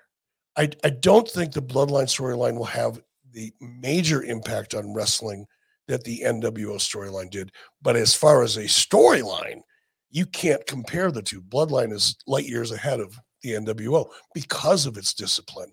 And we didn't have that in WCW. It was, not saying we booked week to week. We tried to book pay-per-view to pay-per-view. And in some cases, we held out certain A stories we would hold off for longer periods of time. But everything underneath those A stories was Month to month would be generous. In some cases it was week to week. Let's talk about something that's not going to be any fun for us to discuss, but we should because I can't wait. Let's do that. Unfortunately, it's Louis Spicolli. Right. There's a great storyline happening here. Louis Spicolli is positioned as essentially Scott Hall's lackey. Scott Hall has been in a feud with Larry Zbyszko for what seems like forever at this point, and now it's going to pay off with a match. It's going to be Spicolli versus Zbyszko at SuperBrawl, but sadly it doesn't happen because Louis passes away. Last time we would see him wrestle would be the February 9th Nitro from El Paso. And when Dave Meltzer wrote about his passing, he referenced that some of his friends had been razzing him at his home in California about all the weight gain he had put on and his messy appearance. And Louis would say, well, that's because my character is like Chris Farley of wrestling. And you've even heard Tony Schiavone use that phrase and say he was going to be like our Chris Farley. Unfortunately, the drugs that maybe he had a problem with back in ECW and maybe back in the WWF, they catch up with him here. He passes away in his 20s, just way, way too young. Meltzer would even say Spicolli had taken 26 somas, a prescription sleeping pill / painkiller that is the drug of choice in the wrestling profession today. The drugs are easily obtainable through noted quote unquote mark doctors who want to be friends with celebrities, aka modern day Zahorians. He combined the pills with drinking a lot of wine. Apparently, it was the only beverage in his house at the time, and it was his normal daily routine to get to sleep. And by no means was this a suicide attempt, according to Meltzer, but he would take 15 of these somas and it wouldn't even affect him. So he would take 25 to 30 every night just to get to sleep because he's built up such a tolerance. And for recreation, he would take more later, but eventually he would lose count. And once that wine buzz kicked in, he would just start taking more indiscriminately. And it catches up with him here. Did you know of his rumored drug issues when he first came into WCW, or did you find out the hard way here? I mean, I'd heard it, sure. But like a lot of things, that you hear, didn't necessarily register real high on my Richter scale. Right. Couple things, though, in Dave's stellar reporting. Soma isn't a painkiller. It's a muscle relaxer. Yeah. And it's not an opiate. But it is a muscle relaxer. And what I did hear and found out to be true was that a lot of the somas weren't coming from wrestling mark doctors. It was Mexico, right? They were coming over from Mexico. I mean, particularly in Spicolli's case. He'd come because you could get him over the counter in Mexico. You didn't even need a prescription. Like a lot of things that you need prescriptions here for in the US, you can literally walk across the border and buy it in a drugstore and bring it back to the United States. That's where the somas in Spicolli's case were coming from. And Louis would make trips down to Mexico and bring back buckets of somas and then share them with the people he shared them with. But the indications of somas, I've seen, I don't want to mention any names, especially for people that aren't around, but because it doesn't matter. The names don't matter. But I was eating dinner after a show with a major talent, sat down, and this particular talent at that point in time was really, really watching the alcohol consumption, very careful about it, and had like one beer, ordered a meal, food came, sat down, we're in the middle of a conversation, and he just face planted in his food. I mean, he was having a perfectly normal conversation. There was no indication that he had been drinking or was on any pills. I mean, he was speaking no different than you and I are right now. Right. Completely lucid. And then he just started, his head would just move around a little bit and just boom, face plant right into his food. And I found out later on that it was somas and where they came from. And that's what happened a lot of times with somas. And I started seeing it more and more because now I knew what I was looking for. And you could see guys that, show up after the show and I'll go to watch the replay at the hotel bar. That was kind of standard operating procedure. 1 minute, they're fine. 30 seconds later, they're passed out in the corner. That was soma. In terms of how many, Louis took and all that, I don't know. And I'm not sure that Dave knows unless there was an autopsy report or something. Right. But it happened a lot. And a lot of it was because guys would do things to get themselves up, whatever that was, prescription or otherwise. And at the end of the night, they had to slow it down. And somas and alcohol was a great combination for that. Unfortunately, in Louis' case, he went to sleep forever. He's not the only one. It's such a shame, man. Meltzer would report that when the police arrived to Louis' home, they theorized that the wine had multiplied the effects of the somas by as much as tenfold. And of course, this is happening in February. Just back in October, a handful of months prior, is when we lost Brian Pillman. Unfortunately, at the time, it felt as if drugs were a quote unquote WWF problem because we hadn't seen this sort of thing in WCW, but now we've got a death on your watch. Is this something? I hate that we're talking about this in such terms, and I apologize if this is not as sensitive as perhaps it should be. But when you're captaining the ship and you're answering to the North Tower or whatever we want to call it, the Turner executives, having a death on your watch like this, does that raise a red flag or is it business as usual? To suggest it's business as usual, nobody cares, nobody thinks about it is unfair. No, anytime somebody that works with you in any capacity passes away, people take notice. Right. Now, Louis hadn't been in WCW very long and certainly was not a high profile, performer, but he was on the roster. He was getting paid by WCW, and yes, he died. And yes, it was from abuse of prescription drugs, or in this case, drugs that didn't require prescription, but were brought over from Mexico. We paid attention. Yeah, we discussed it, but here's,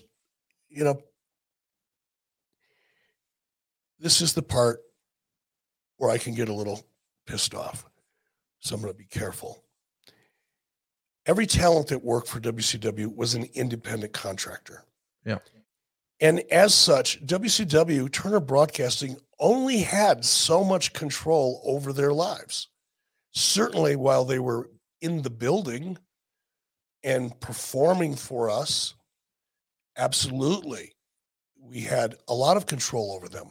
But once they left the building, I'm not sure what WCW could have done legally, independent contractor or otherwise. It makes it more difficult as an independent contractor for a lot of reasons.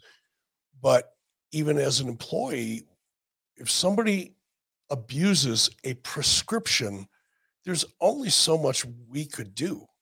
Right. Or we'd be in breach of contract. But again, people that aren't in the business don't understand that because they've never had to deal with that issue.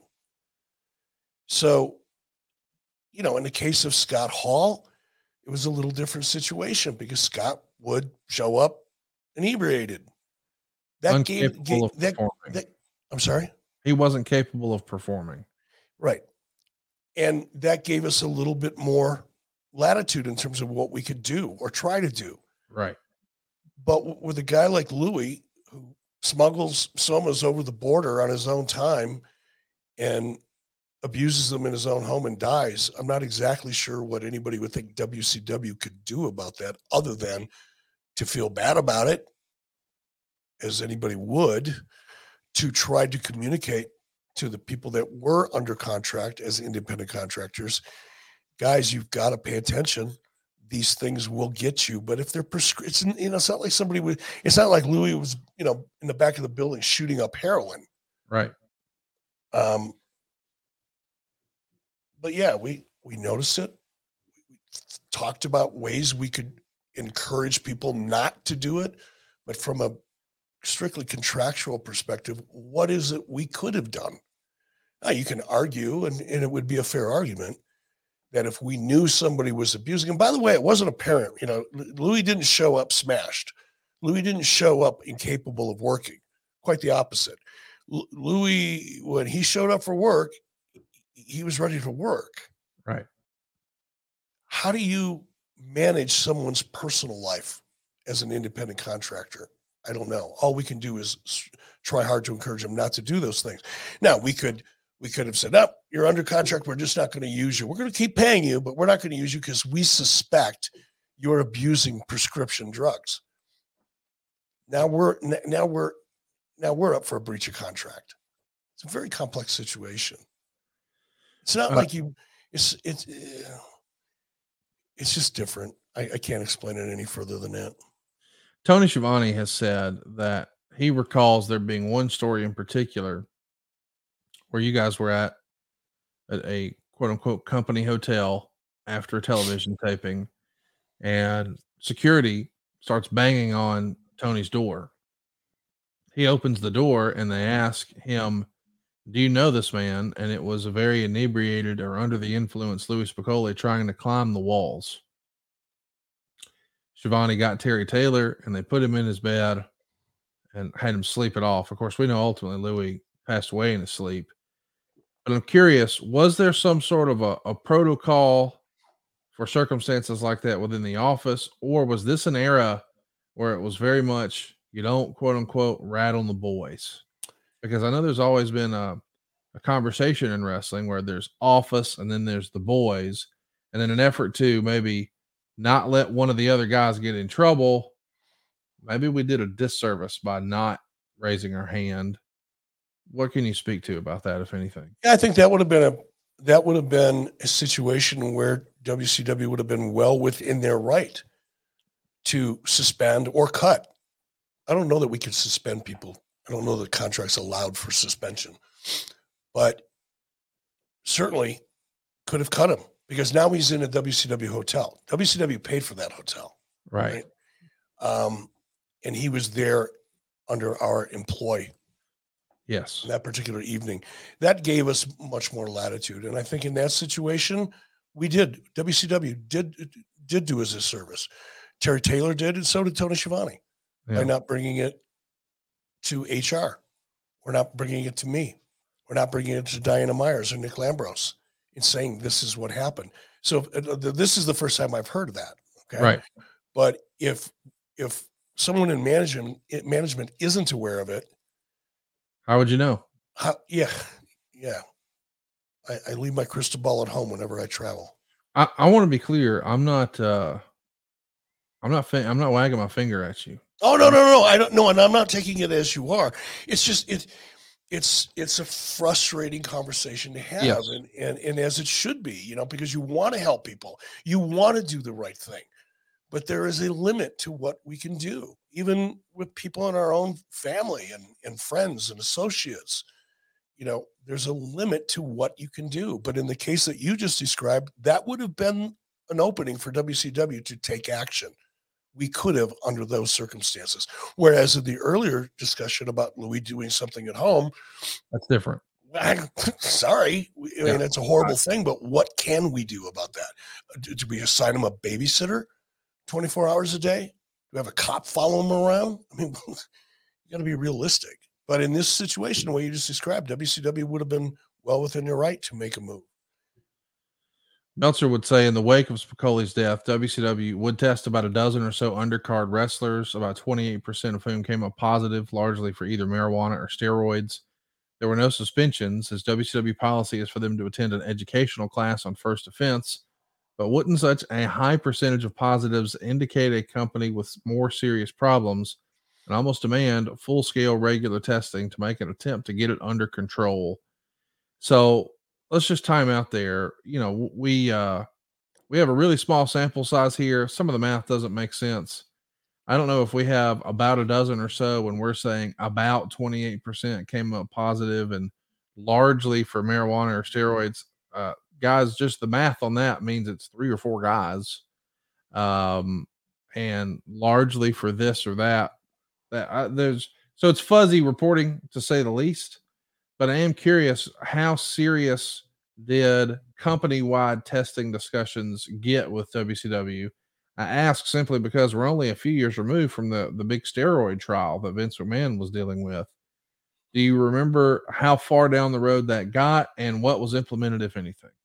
Yeah, it got very serious. Harvey Schiller, to his credit, and I may get some of this wrong, but Harvey Schiller was a member of the U.S. Olympic Committee, and as such, was very knowledgeable and took part in some of the testing procedures that screened athletes for performance-enhancing drugs.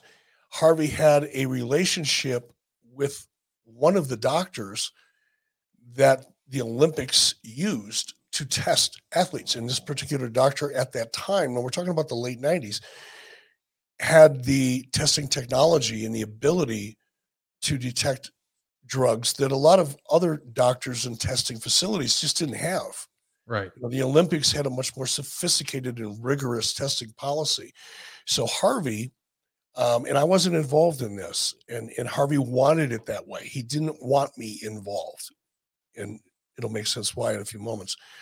But Harvey, as president of Turner Sports, and I reported to Harvey, even though I was president of WCW, I reported to Harvey Schiller. Harvey took charge of that one, along with Diana Myers and Nick Lambros, and instituted a much stricter policy and used this particular doctor that Harvey, and the doctor had a service. It wasn't just one doctor. He had a staff that traveled around, and we did institute a much more rigid and credible testing regimen and protocol at that point in time. We know on screen we're going to have Tony Schiavone ask Larry Zbyszko on commentary if he has any comments on on Louis Spicoli, and Larry gives an in-character answer.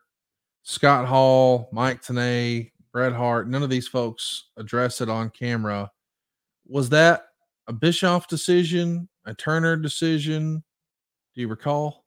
Just to not really acknowledge it. But I mean, you did open with a graphic to start the show before we started the show, but he was a big part of the storylines and then gone. And now we're just moving on. Not saying you should have done anything differently, but I'm wondering, was there a discussion before the show went to air of how should we handle this? There probably was before we even left to go to the show. And that discussion was probably between myself and Diana Myers and Nick Lambros in terms of what we can do, should do, can't do, shouldn't do. And I think the idea was to acknowledge it. I don't recall having a conversation with Larry or not. I may have. I just don't remember. Well, things are a booming here for WCW. You're up 59.1% in attendance year over year. You're coming off 97, which had a 56% increase from 96. So just every metric is way up.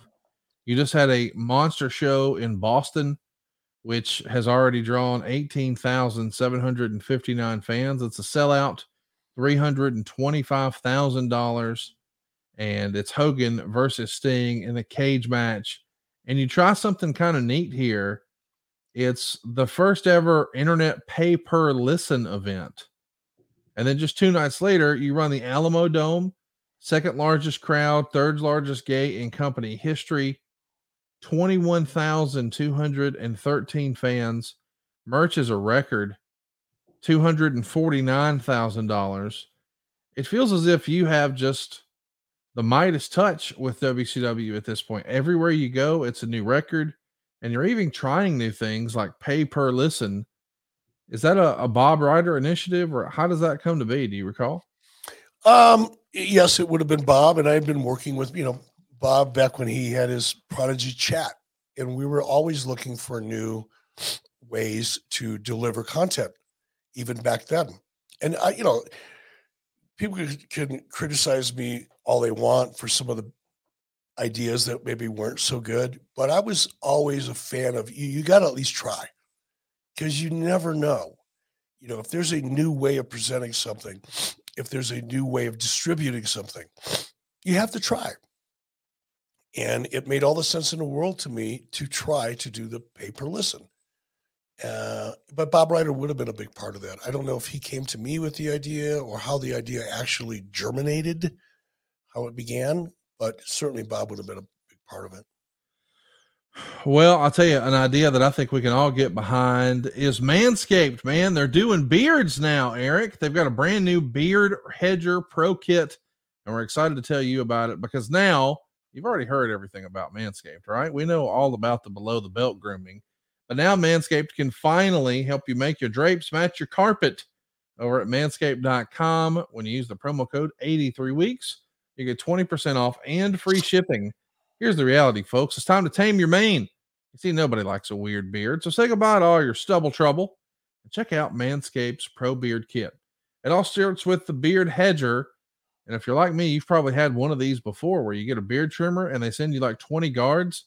Well, what do we do with those? They become a renter for a junk drawer in our kitchen or in our bathroom. Like, what are you doing with all that junk? All these different guards, all these different sizes. You don't need any of that with the Beard Hedger.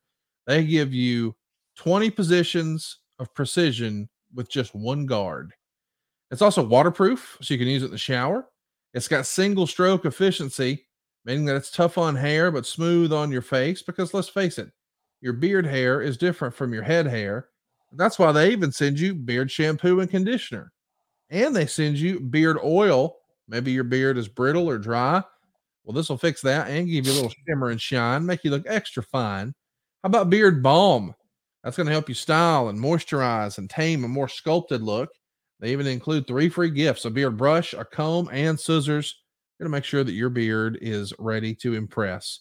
So get 20% off and free shipping with the promo code 83 weeks at manscaped.com. That's 20% off with free shipping at manscaped.com. And be sure to use the code 83 weeks. Manscaped Beard Hedger. 1 stroke, 1 guard, 20 lengths. And we thank Manscaped for sponsoring today's program. Let's talk about your old pal, Kevin Nash. He apparently not too happy. It's written in the Observer that when he first joined the company, since he did, quote unquote, so few moves, my goodness, he felt the powerbomb should be protected. It's his finisher. We don't need a bunch of other guys running around doing this move. I guess that makes sense. And in the middle of this storyline, after the whole sold out accident where he accidentally dropped the giant on his head, JJ Dillon comes out and says the power bomb is banned. It's illegal. We're going to find guys. No more power bombs. Somehow Billy Kidman forgets and uses a power bomb in a match. Kevin Nash is quick to point that out on TV, and apparently he's pretty doggone pissed about this in real life. Like, wait a minute now, we're letting these cruiserweight guys do stuff that's exactly contradictory to one of our primary storylines. And by the way, we're saying I can't use the move. It's my finish. He shouldn't be using it at all. And I kind of see Big Kev's point on this. Do you remember this? I don't remember it, but obviously it happened, and Kevin would have been right. Right. It would have been absolutely right. Because Kevin did so few moves. He was almost 7 feet freaking tall and almost 300 pounds. Even at that time, he had a dozen knee surgeries under his belt. Right.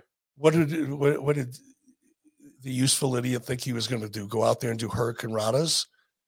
It's such a stupid thing to say. But Kevin would have been absolutely within his right to be pissed. The jackknife powerbomb was a big move from a big man. Why would you want to dilute it and make it less significant with guys, cruiserweights doing it? And it probably is not even a finishing move. We see that a lot today, right? Right. How many of those big former finishing moves do we see, in a sequence of 10 or 12 different moves, and nobody sells one of them? That was starting to happen already in the cruiserweight division because of the difference in style. So, yeah, Kevin would have been well within his right. I wouldn't have blamed him for being pissed. Let's talk a little bit about somebody else who's going to have some issues with you in 1998. Ric Flair. He's supposed to be on Thunder on February 5th in Beaumont, Texas to wrestle Eddie Guerrero, but there's some sort of wires crossed, and Flair's not even at the building. And he does wrestle weekend house shows in Texas. And it was whatever they were going to do on Thunder was going to lead to Flair and Brett teaming up as a team against Hall and Nash. But instead, he's booked on the 10th and the 11th in New York as a part of a toy fair representing WCW. But this is one of those unfortunate circumstances again where the left hand doesn't know what the right hand's doing.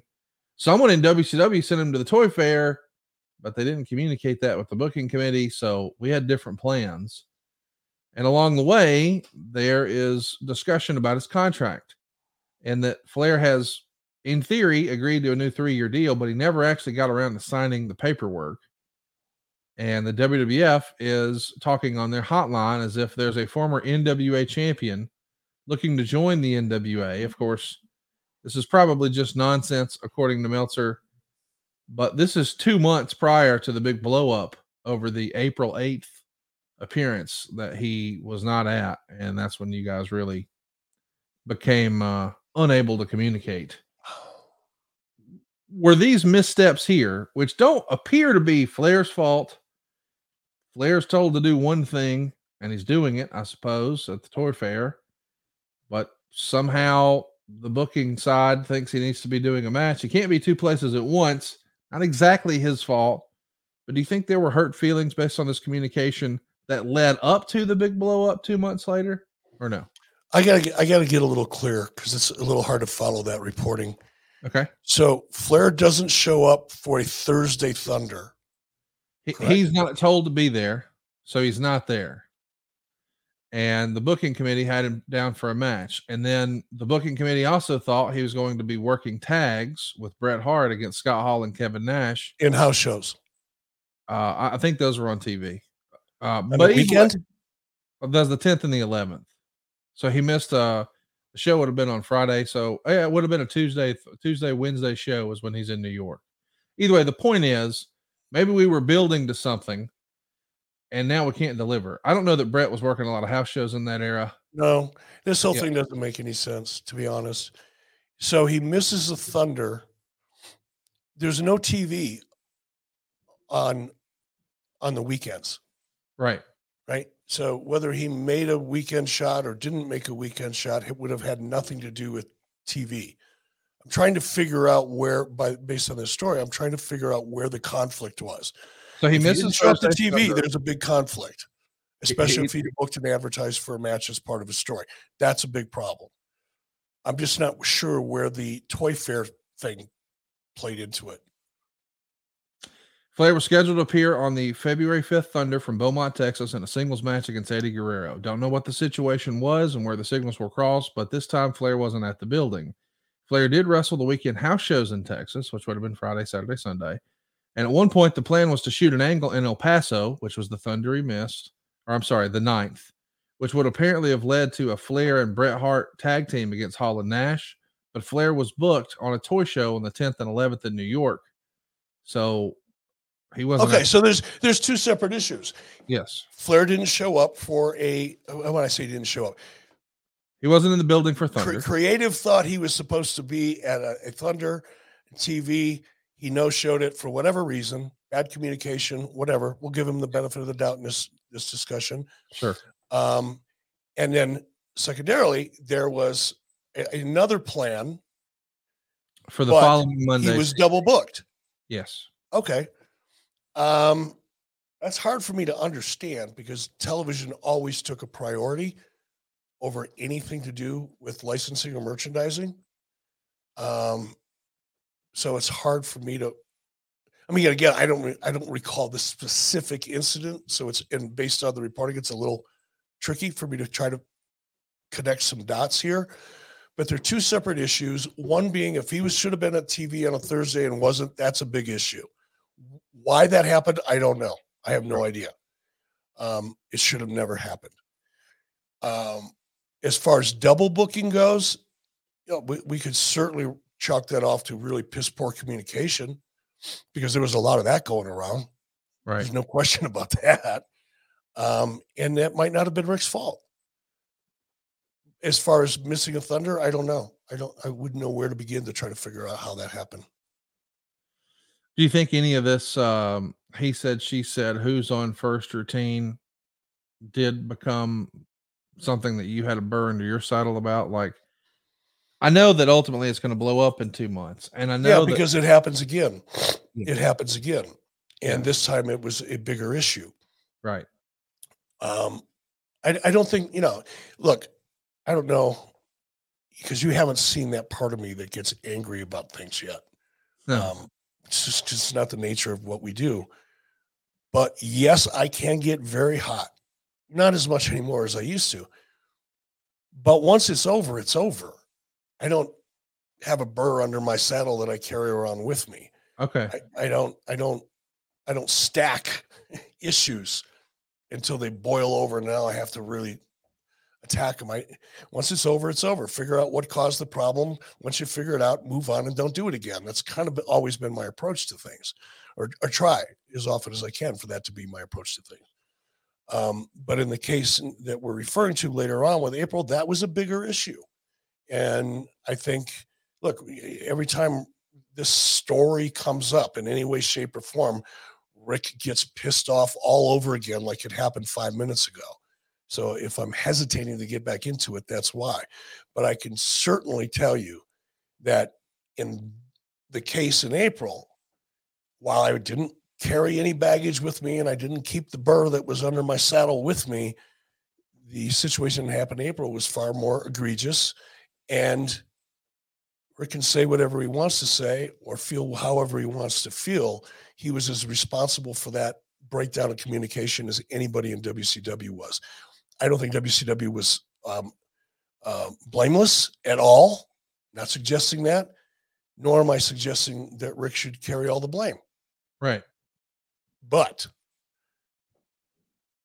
there was enough blame to go around in that situation, and that's when it got ugly. But it had nothing to do with what happened 2 or 3 weeks before that, or months, or whatever it was. Well, thankfully, you're going to get some good news. February 16th, Raw is preempted for the Westminster Dog Show, and Nitro does an unbelievable rating. 5.1 over 3 hours, 4.75 in hour 1, 5.2 in hour 2, and 5.35 in hour 3. This is high fives all around, is it not? We were happy. A 5. Obviously, we were very happy. And it was funny because I think right around this, what was the date on this that this happened? We're on our way. It's February of 98. Yeah, this is right around the time of the upfronts, and I don't think the upfronts for cable were going on quite at that point. They may have been, but I may have talked about this before with you. The Wall Street Journal had a full-page ad on the business section of the Wall Street Journal where ABC television was trying to convince advertisers not to advertise in Nitro or in wrestling in general. And they had a chart up of the top 10 programs in all of cable, not on a given night, okay, which is what everybody's doing today. Oh, number 5 for the night. Big freaking deal. Where were you for the week?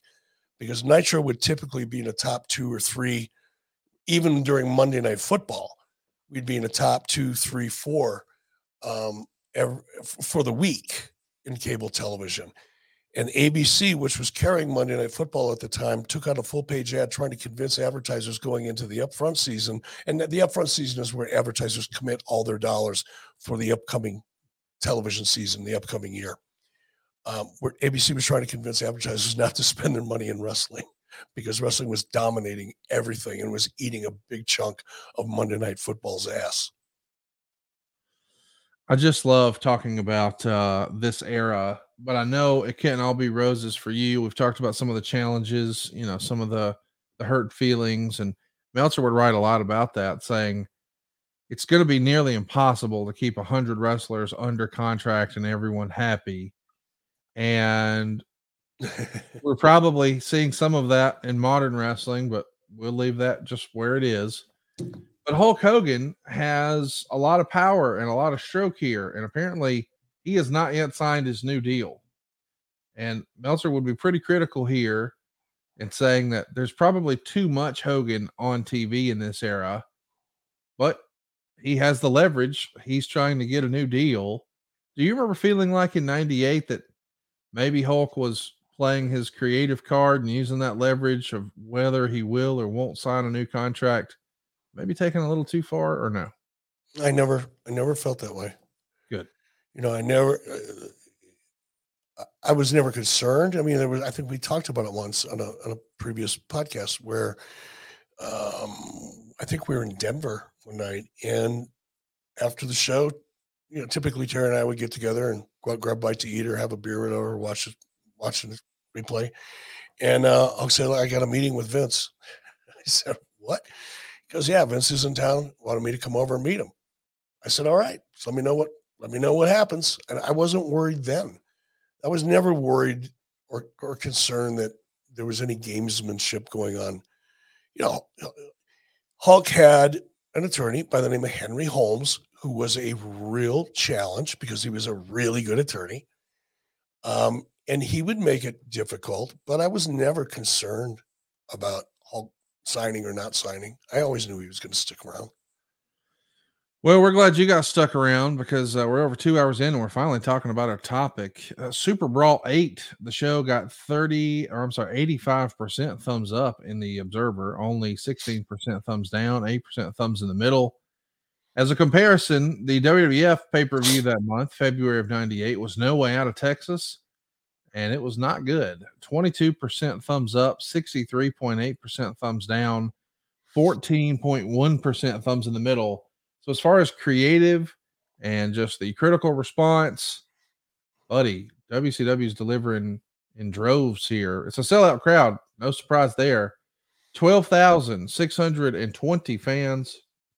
New city record, $310,974 here at the Cow Palace. $127,000 in merch. And Meltzer called it an outdated facility. And by the way, they're still running wrestling in it today, which is just amazing to me that it was outdated 25 years ago. Let's jump right into it. Booker T is going to wrestle Rick Martel, and he's going to win the television title in 10 minutes and 23 seconds. And ultimately, this is the match where Martel, who's freshly back into WCW here, he's done. He's going to blow his knee out early in the match. And that's going to be pretty much the end of his wrestling career.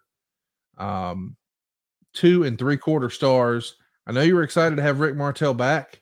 I know he had quite a following from his WWF days and a lot of success over in Japan. Booker T is clearly on the rise here. The most decorated tag team wrestler in WCW history. Now here he is with the TV title. We know next is the US and then finally the world. He's got the rocket strapped to him, but Rick Martel going down with injury here after he's only been with the company a short time. Total accident. Not saying it was anyone's fault, but less than ideal news. No. Yeah, it was unfortunate. You know, I was a fan of Rick Martel's. I was really hoping that he could have been an important part of the team, and strategically, he was someone that I thought could really help us in Canada because we were having a really difficult time being successful in Canada.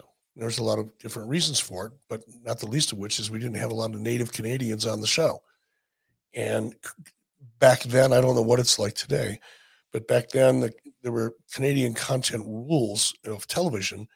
And in order to produce television in Canada, you had to have a certain number of people that were on the production staff that were Canadian. You had to have a certain number of people on camera as talent that were Canadian. There was just a lot of issues like that. And it was one of the things we were trying to do to help improve our position in Canada, much like we were doing in the UK and in different parts of the country where we were trying to build up our ability to tour outside of the US. But aside from even the strategic aspect of it, I just liked watching Rick Martel work. He had a great look. He was a great worker. He was a real pro. So I think we were all disappointed when he went down with a bad knee. No question about it. He's going to wind up leaving WCW in July of 98 and officially retire about a year later. You could tell though, Booker T, man, he was going to be a big star. Next up is Booker T wrestling Perry Saturn. That's right. Double duty here. This one goes 14 minutes and 23 seconds. He retains the TV title and only gets a star and a quarter. Meltzer would say there's a lack of heat here. Maybe there's some miscommunication because it does feel like there's a couple of quote unquote blown spots. But you're asking a lot of a guy and even the fans to be emotionally invested in one story and one match it ends, and now we're going to do it again immediately. If you had it to do over again, would you have spaced these out, you think? Definitely. Yeah. Definitely. Formatting is something that I guess we got better at it, but man, formatting the show and the timing of some of these matches and positioning of some of these matches. And one of the other things we didn't do really well, and we've talked about this a bunch of times, is, you'd have very similar finishes in matches that were back to back. That was one, along with not having a really good finish man in WCW at the time. We weren't really as good at formatting as we should have been either. And right. This is one great example of that. Next up is a weird match, but it worked good, according to Meltzer. 11 minutes and 41 seconds for Disco Inferno beating La Parka. 2 1/4 stars. Of course, the finish is Disco Inferno's chart buster. That's the Stone Cold Stunner, so fans are going to pop for that. They're working their asses off here. And listen, I know it sounds crazy that I'm saying go watch a Disco Inferno match, but Disco and La Parka here had a way better than you expect match.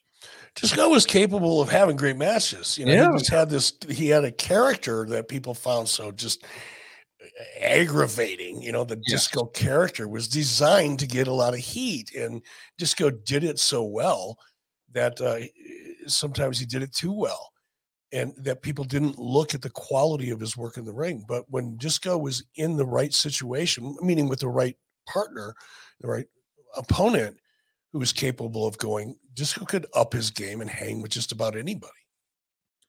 Next up, we see a J.J. Dillon interview where he's going to reinstate Nick Patrick. And when he's asked, is he going to be the referee for Sting and Hogan? JJ says, absolutely not. But Nick Patrick is reinstated. And Meltzer would write in The Observer that you guys reached out to Johnny Cochran and it doesn't materialize, but you actually put together a deal for Robert Shapiro. If these names are familiar to you, if you're listening to this, those were O.J. Simpson's attorneys. And so Shapiro apparently gets cold feet. I guess maybe someone close to him said, man, you don't want to associate yourself with pro wrestling. It'll affect your image. So allegedly he backs out at the last minute. You guys try to throw the Hail Mary back to Johnny Cochran. He hits you with the old prior commitments. So you don't get anybody here. Do you remember this happening? And if so, would this this is the first I've heard of this. Never heard of Johnny Cochran in WCW. No. Oh now, my God. Could it have been thrown out in a creative meeting early on? Hey, what if? But no. Okay. No. Well, I don't know what to say here. You can draw your own conclusions. Match number 4. Bill Goldberg is going to beat Brad Armstrong in 2 minutes and 23 seconds. It was what it needed to be, according to Meltzer. 1 star. We know what's happening. Goldberg is on a tear. This tear will continue. He becomes the man for real in July. I'm just glad to see Brad Armstrong on a pay-per-view, even if it is doing a favor, wearing that old classic Armstrong curse t-shirt. Next up, match 5. And boy, this is a big one. Go out of your way to see this one. If you're going to watch one match on this show, I would say make this the one. It's Chris Jericho retaining his cruiserweight title. He's going to beat Juventud Guerrero, and Juventud has to unmask. Meltzer would write, Guerrero, who was really upset about losing his mask under these circumstances, wore Juvi forever on his tights. This was easily the best match on the show. And of course, when he eventually unmasks after losing to the Lion Tamer, there is a noticeable female pop when the mask came off, but unlike in Mexico, the unmasking wasn't really emphasized at all, nor did he mention his real name or reveal his identity. The reason Guerrero at first kept his hair in front of his face when he unmasked was because he wanted to hide the fact that he was crying, particularly when he said how much he loved his father, since this was a really big deal to him and his family. even though WCW doesn't give a rat's ass about wrestling or family tradition anywhere else. 3 3/4 stars. Yeah, because we are producing television for the United States, Dave. And I know you've never done that, Dave. You've never had the burden or the pressure of producing anything related to television in the United States. So it would be hard for you to understand why we would focus on that U.S. audience. And I'm not suggesting that we couldn't have done a better job and maybe make that a bigger deal than we did. We certainly could have done that, because all that would have done was raise the stakes. Right. But to suggest that we should have, gone out of our way to pay homage to the, Mexican wrestling tradition is that would have been lost on a lot of our audience. By the way, not everybody's a fanboy like Dave or a mark like Dave, because he is one. So you got to be a little more balanced and remember where you're producing or who you're producing your show for. But I will acknowledge that we could have done more than we did. That we could have done, but to suggest that we would have made it a big deal and to suggest that we didn't give a rat's ass about history and all that.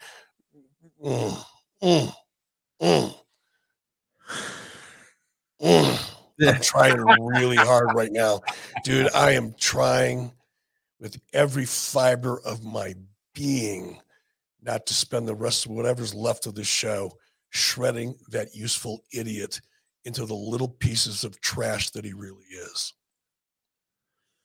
Okay. Well, let me ask this. Do you remember Juventud pleading or trying to overturn this? Did he ever request to sit down? Do you remember having a conversation with him? Can you give me any context, any of that? Not with me. Now, Okay. No. Okay. No. He would have had it with Kevin Sullivan, perhaps. Kevin may have come to me. But we were determined to do what we're going to do. He was emotional. I do remember that, but Hoovy was a very emotional cat. He was. But did he request to sit down with me? No, he didn't. Next up is a crazy match. Not necessarily a crazy good match. It's Davey Boy Smith wrestling Steve Mongo McMichael in 6 minutes and 10 seconds. And Meltzer would say McMichael went into the match with a legitimate broken wrist or forearm. To explain the injury, they did this match where McMichael punched the ring post and Smith smashed the hand on the steps and the guardrail before putting him in a wrist lock. And he says that this was similar to a match that happened in Pancrase back in December. Afterwards, of course, after the ref stops it, McMichael says, "Hey, I never quit," and shoves down the referee. He gives it a dud rating. I know that Meltzer's critical of the performance. They're coming in and wrestling a match with a legitimate broken wrist or forearm against a big old boy like Davey Boy Smith. What do we expect, right? Yeah. I'd have to go back and watch that show to get a better feel for how that played out. I just don't remember it. I hate to say that, but next up is DDP retaining the U.S. title over Chris Benoit in 15 minutes and 46 seconds. Meltzer says the crowd didn't seem to know how to react to these guys since neither were former WWFers. Towards the finish, things picked up with Page doing a superplex off the top rope and a clothesline off the top for near falls. Benoit came back with the crossface, but Page made the ropes. Page hits a belly to belly for a near fall. Benoit comes back with 3 rolling Germans for near falls, and Page kicks out of the 3rd German, and the crowd pops, hoping it would be a win, or the crowd booed, hoping it would be a win. And then Page hit a DDT for a near fall, and then gets the Diamond Cutter. Diamond Cutter's still over, man. 3 3/4 stars. This is. I love that. I love the way, and this is why he's such a piece of garbage. No matter what he does, he sets it up with his own take on things, right?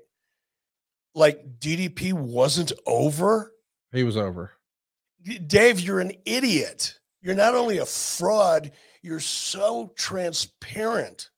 You're an idiot to suggest, even in 1998, because you haven't gotten a lick smarter, to suggest that the audience didn't react to him because he wasn't a former WWFer. if that doesn't tell you everything you need to know about that piece of garbage, I don't know what would, other than the fact that, he's got caught posting stories from people that are impersonating somebody else and he reported them as fact. I mean, there's so many more. I can't believe that anybody reads this guy or pays attention to him. I'm glad they do, because I get so much joy out of trashing him and exposing him whenever possible. And I try to manage that so I don't do it too often, but he just provides way too many opportunities like this one, even though we're going back to 1998.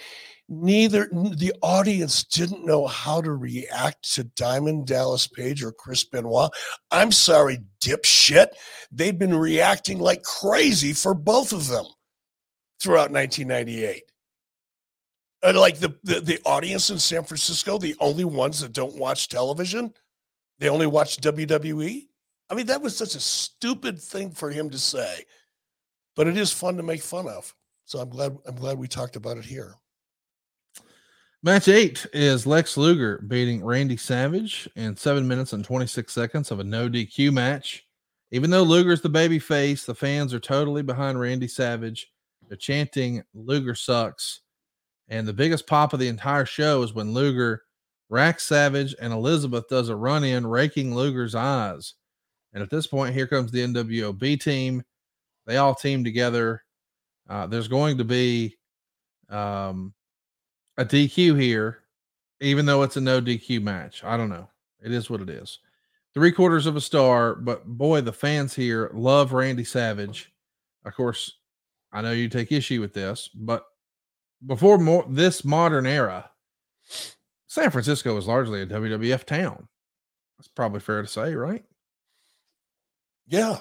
Well, I mean, 96, 97, yes. 98. Yeah. But I mean, with the exception of the last 2 years when you guys got hot, this was normally, these guys grew up watching Randy Savage, is my point. And they're behind him. Next up, though, is maybe one of the more important angles that we're going to talk about from 1998, because it's the end of an era. The Outsiders regain the WCW tag titles when they defeat the Steiner brothers in 4 minutes and 16 seconds. And Meltzer says this wasn't a match at all. It's a backdrop for the angle of Scott Steiner turning heel. And the angle itself was really good. Scott comes out looking mad and really teasing the turn big time. And after knocking the Outsiders out of the ring, Rick was running around and kneeled on the ground like a dog with Scott on top of him. And then Scott turned on him and it got a huge reaction. He also decks Ted DiBiase, who's then posted by Dusty Rhodes. Hall goes to pin Rick, who kicks out the first time. Scott wouldn't tag him. He ends up being overpowered. Hall goes for the edge, simply can't lift him the first time, gets him the second time, and that's the pin. And then Scott throws the referee. And this is his second bump tonight, I guess, because Mongo pushed him down too. Either way, Scott gives the NWO hand signal and climbs the ropes, and the crowd is going to boo him heavily. So they love the NWO. They love to see the angle, but they're booing that the Steiner brothers are breaking up. And this is the end of an era. I mean, we talked about it at the top of the show, very beginning of the card. Booker T, one half of Harlem Heat, the most decorated WCW tag team in history. But when you think of tag teams in WCW, you always think of 1A and 1B, Harlem Heat and the Steiner brothers. The Steiner brothers have been here since the very early 90s, maybe 90, maybe 89. I don't know, a long time. And always near the top of the card, always in the hunt. So the idea that they're breaking up, I don't know, maybe a lot of people weren't ready for that. We know it's about to be the Big Papa Pump era. I think at first we try calling him White Thunder, and then we find something we like a little better. What do you remember about the Steiner breakup? Were Scott or Rick hesitant to do this? There's a pretty famous story out there that the WWF liked the idea of Scott Steiner winning the Rumble and going on to get a title shot at WrestleMania and pushing him as a single star. And Scott flatly refused. He did not want to break up the tag team with his brother. That was then. This is now. Timing is everything. Apparently he's ready because it's happening. Did you have conversations with the brothers about how this was going to go down? And was there any hesitation? Yes, I did, because I was pretty close. I was closer to Rick than I was with Scott. But even at that time, I was pretty, I was on really good terms with Scott. Yes, we did talk about it, and they were both excited about it. I think because they had been a tag team for so long, and they had seen so much build around them and so much explosive growth and opportunity around them, that I think they were both probably at that point where they went, we've done everything we can do as a tag team. Let's see how it goes. I can't speak for them. I can only tell you that there was absolutely no hesitation on either of their parts. Not to me. Well, Not to me. Next up, it's time for our main event. Hogan and Sting, the rematch from Starrcade. They get 16 minutes and 32 seconds. Hogan is going to dominate most of the match. Meltzer's going to be pretty critical, saying that his offense is pretty bad. Eventually, there's a ref bump. Charles Robinson comes down. So what do you know? Here comes Nick Patrick, which explains why we saw that earlier in the program. And Hogan's going to leg drop Sting. Patrick's going to count, and Sting kicks out. Hogan's upset with Patrick for not counting faster. Hogan starts throwing punches, and Patrick stops Hogan from throwing them. And then most of the rest of the match would see Hogan go for pins, not get them, and then argue with Nick Patrick about it. Eventually, Sting makes the big Superman comeback, hits 2 stinger splashes, goes for the reverse DDT, and on the way down, Hogan kicks Patrick, who goes down. So now Conan, Norton, Bagwell, and Vincent run out. Sting takes them all out. And while this is happening, Savage hits the ring, knocks out Hogan with a spray can. Magically, Nick Patrick is revived and counts as Sting pins Hulk Hogan. And Sting is going to spray paint WCW on Hogan's back, and the show goes off the air. This is a major moment. There's lots of interference. There's lots of gaga. There's multiple ref bumps. But it's a big moment, and it's a big pay-per-view. Super Brawl always felt like maybe it was a step down from Halloween Havoc or Starrcade, but it felt like, it's up there. Maybe it's in that Bash at the Beach level, but if WCW had a big 4, Super Brawl and Bash at the Beach probably rounded it out for me as a fan. What'd you think of this story and the creative? And was this once upon a time discussed as being not the end of the NWO, because that's our money printer, but is this one of the things that helps us pivot into the Wolfpack?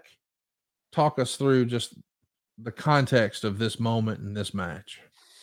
No, I don't think it had anything to do with the creation of the Wolfpack. I think what the creation of the Wolfpack had a lot more to do with, okay, we've got to tell a different story. It's no longer NWO taking over the world and taking over and trying to control WCW.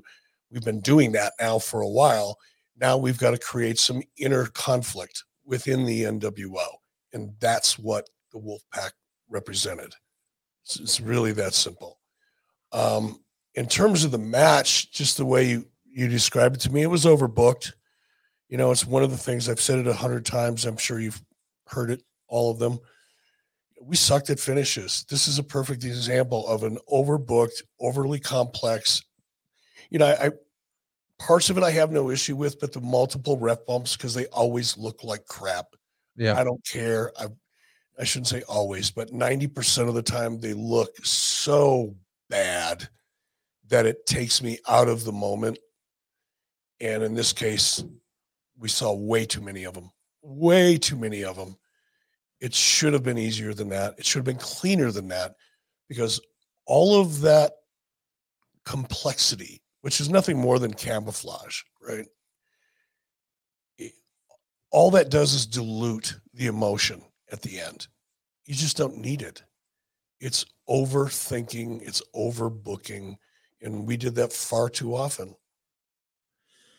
I'm sure we got a great reaction. I'm sure Sting spray painting WCW on Hogan's back, we got a great reaction. Although, if I remember right, Cow Palace was more of a heel town than a babyface town.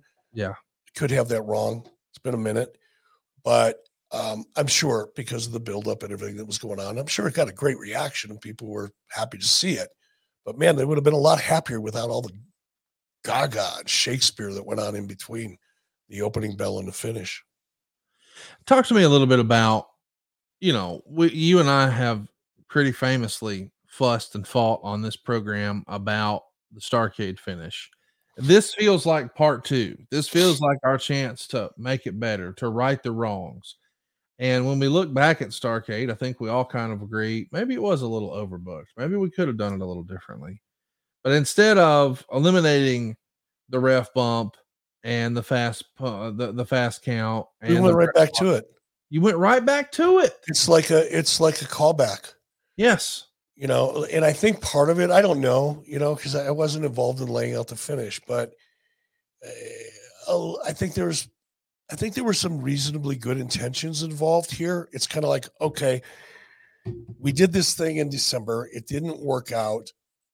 Let's make it look like we're attempting to do the same thing again, only this time Sting prevails.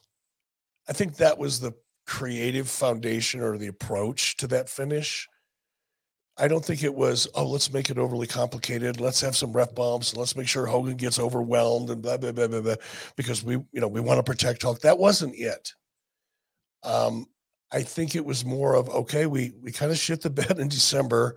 Let's make everybody think, it's going to be the same finish, only to give them what they want. Again, not suggesting that the execution was good. It wasn't. It was overthinking. But I don't think it was necessarily selfish or ego-driven. I think it was just nobody really had a great feel for finishes. That's what it was. And it wasn't just in this match. It was historically. You go back and look at WCW from the beginning of WCW throughout my era as the president of WCW. We sucked at finishes. Always did. No matter who was running creative. We just sucked at it. Let me get my tinfoil hat out here for a minute. I think critics of Hogan would say he just didn't want to put over Sting. And if he was going to get beat, he needed to get beat because Randy Savage came in and hit him with a foreign object. That way he didn't lose his heat. It feels as if, once again, we can't just beat Hogan clean. And I know we need Hogan to stay somewhat strong because we're going to go to Hogan Savage next. And there is going to be infighting, and that does, you said you wanted the Wolfpack storyline to be about inner conflict within the NWO. Well, there it is right there. I mean, I get that. That's where we're going. But couldn't that have happened maybe after the match? Couldn't Sting have just beat him clean here? You started off with critics of Hogan will say, well, those critics are generally those people who are internet wrestling fans today or dirt sheet fans of Dave's back in the day. Hogan had no issue with getting beat clean. Hogan wanted to keep stories alive. Now, you can argue and criticize his way of doing that, but It wasn't ego. That's the part that I get so pissed off when I hear that because it's not true, number one. And it's like the lowest common denominator of wrestling fans are those that, believe Dave Meltzer and his point of view, which is typically where that's why when 85% of the Wrestling Observer fans give it a thumbs up, I do not give a flying fuck. If anything, that tells me I may be doing something wrong. But no, it wasn't ego driven. It was just not being good at finishes and overthinking and overcomplicating them. That's all it was. It wasn't Hogan didn't want to get beat clean. That's such a sophomoric and juvenile, like fifth grade view of things that it's hard for me to really talk about it without getting pissed off.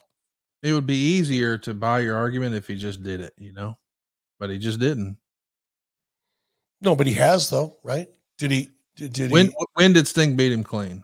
Oh, no, I'm not Sting. What I'm saying, Hogan has been beaten clean, just not in this match. And I'm not arguing that he's never been beaten clean.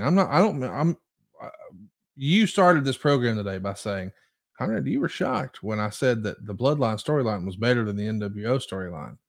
But maybe this is one of the reasons why. I mean, I kind of was like, whoa, because I still think the NWO is the number one storyline. But if we had to go back and look at it with a critical eye, I think most fans would agree, man, Starrcade would have been better if Sting just won clean. No, and I agree with that. In fact, one of our ad-free shows members, I was going to try to comment on it when it came up, but somebody suggested early on in the show when I was putting over the Bloodline storyline and saying it's the best thing that's ever happened in wrestling. Somebody pointed out, yeah, but the Sting Hogan story in '97 would have been that had the finish been better, and I absolutely agree with that. And look, I'm not going to go back into it and relitigate this shit because I'm tired of talking about it, and there's nothing new to say. But the reason there was a change in the finish at Starrcade, even though we've had a lot of fun talking about the tan, had a lot more to do with preparedness and where Sting's head was at. And I'm trying to be very, very gentle and classy about that. And by not going into it in any more detail, even though people like to have fun talking about the tan comment, and including me, by the way, I think it's a fun residual benefit, if you will, of that brawl that you and I had a couple of years ago over this subject. But I agree. I think if things would have gone according to plan, and there was a plan, it was about an 18-month plan, 14-month plan. Had things gone according to plan, and we would have ended up with the finish that we wanted to have going into that Starrcade finish, yes, that storyline would have probably been as good or better than the NWO storyline. And it really was an offshoot of the NWO storyline in a way. It was kind of a spin-off, if you will. But yes, it would have been better. And a lot of things would have been better if they weren't overbooked and had shitty finishes. Yeah, fair. This is just one example. No doubt about it. Jeremy Sasser asked a question that I think everybody wants to know the answer to, or at least your take now. On Twitter, he says, at Starrcade 97, Sting wasn't ready to win, according to Hogan and Eric. What changed between the December Starrcade show and this show in February that showed Sting was ready? What changed was the fallout. Okay. That makes sense. Instagram a wrestling historian says, was it your call or Sullivan's to break up the Steiner brothers? Thanks in advance. Couldn't tell you. You know, I know and I appreciate the question. I really do. And I appreciate everybody that's here with ad-free shows, by the way. But it's so hard because I know fans would go, well, whose idea was that one thing? Right. One idea. Who came up with that? And I want to know those things. But the fact is, nobody does. Nobody can. We're talking about something, number one, that happened 25, 26, 28, 22 years ago, depending on the subject we're talking about, number one. And number two, most everything is a collaborative deal. Once a storyline gets laid out, once we start moving forward with something, especially on finishes, that's always a collaborative thing. But in the case of the Steiner brothers,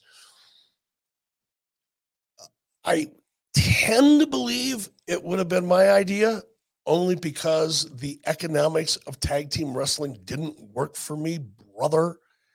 And we've talked about that before. And also because the Steiners needed something fresh. They were two amazing talents. And they'd been together since day one, as you pointed out in WCW. It was time. You can't just, you just can't go out there and, play the same concert set every single concert. Eventually, you've got to add some new music to the lineup. And with the Steiner brothers, they'd been out there performing the same concert for a long time. And as great as they were at it, I think even they were bored, particularly, again, when there was so much going on around them and there was so much growth, explosive growth. They want to be a part of it as well. But I think the economics of the tag team division would have probably been one of the reasons why I would have wanted to split them up, to be fair. But I wouldn't bet money on it. It could have been Kevin Sullivan's idea. Could have been anybody's idea. Dan Potts wants to know, why wasn't Bret Hart on this card somewhere? I don't know.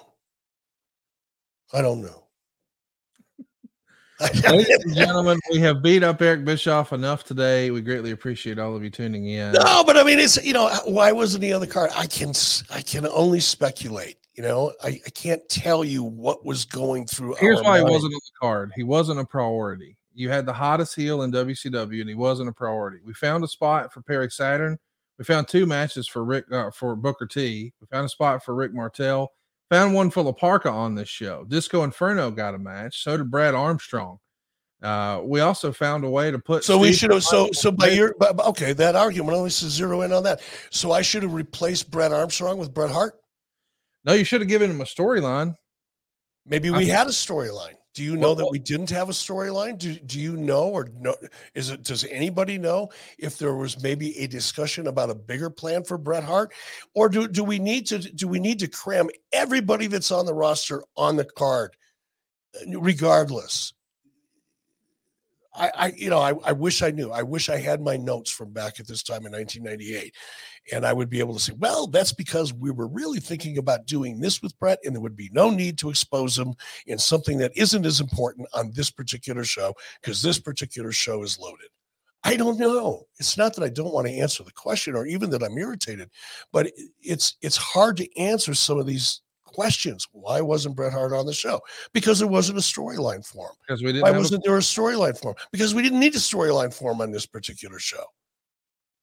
That's why we just didn't need it. You can't put every single piece of talent, no matter how hot they are, in on every show and not overexpose them.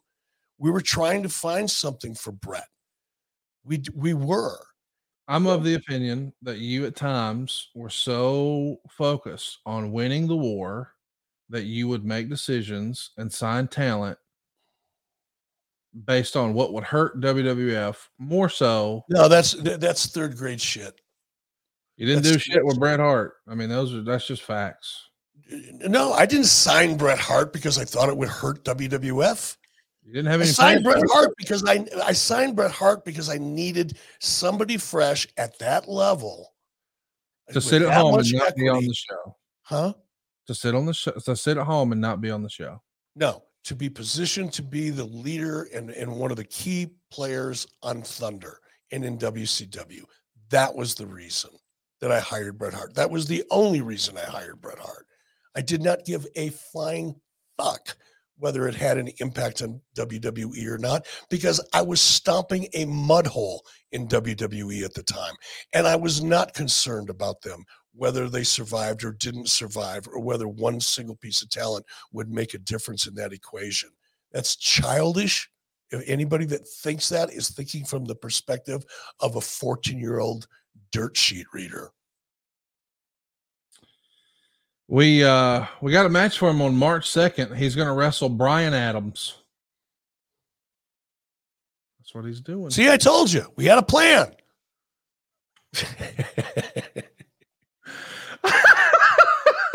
I told you.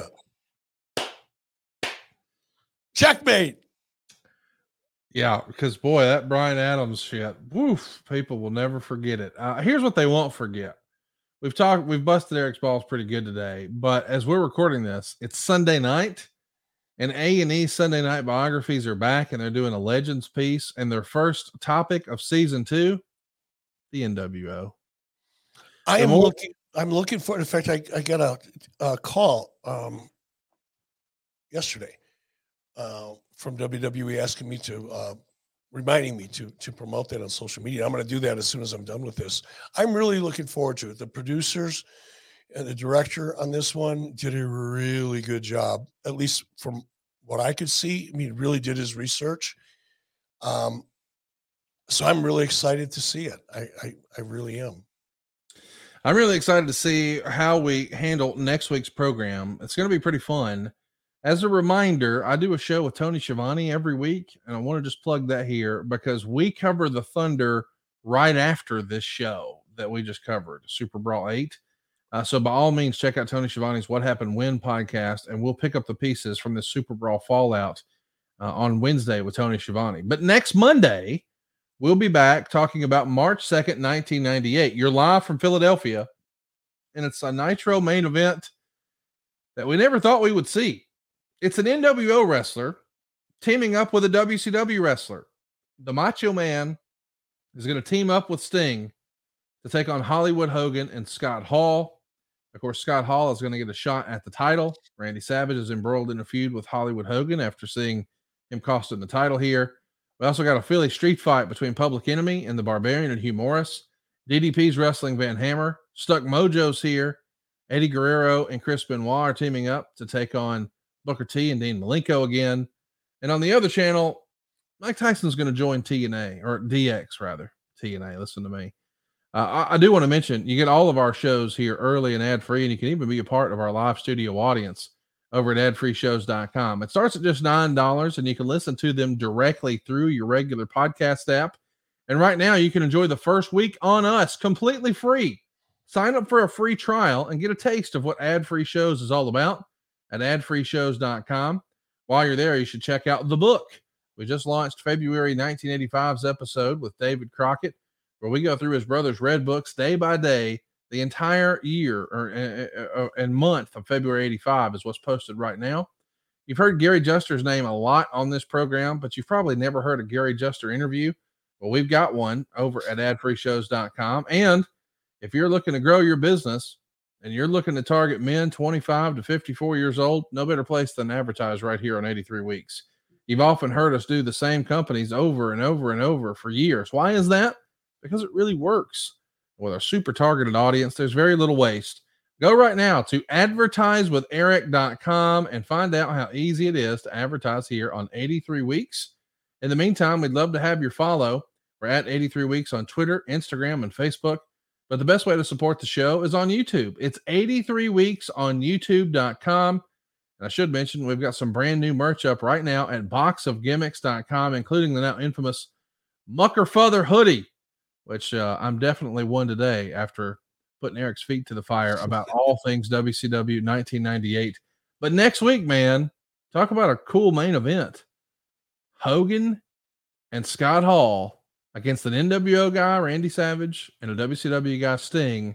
It's going to be fun to talk about that show right here on 83. Yeah, I'm going to go back and watch that one before we cover it. I wish I would have done that today. But before we go, Adam Arpin has been banging on a question here, and he's been very patient. Adam's question was, Adam is from Ad-Free Shows, and he's with us live. Adam wanted to know, question, was there ever any thought of having DiBiase to be a mole that recruited Scott Steiner to join the NWO as a way of explaining why he aligned himself with the Steiner brothers? Adam, where were you when I needed you? That would have worked. Adam, where were you? I would have taken your call. You could have sent me an email. He wouldn't have taken your call, and he would have thrown coffee at you. And here's the answer. He didn't have all the plan for him. He didn't have a plan. He wasn't needed.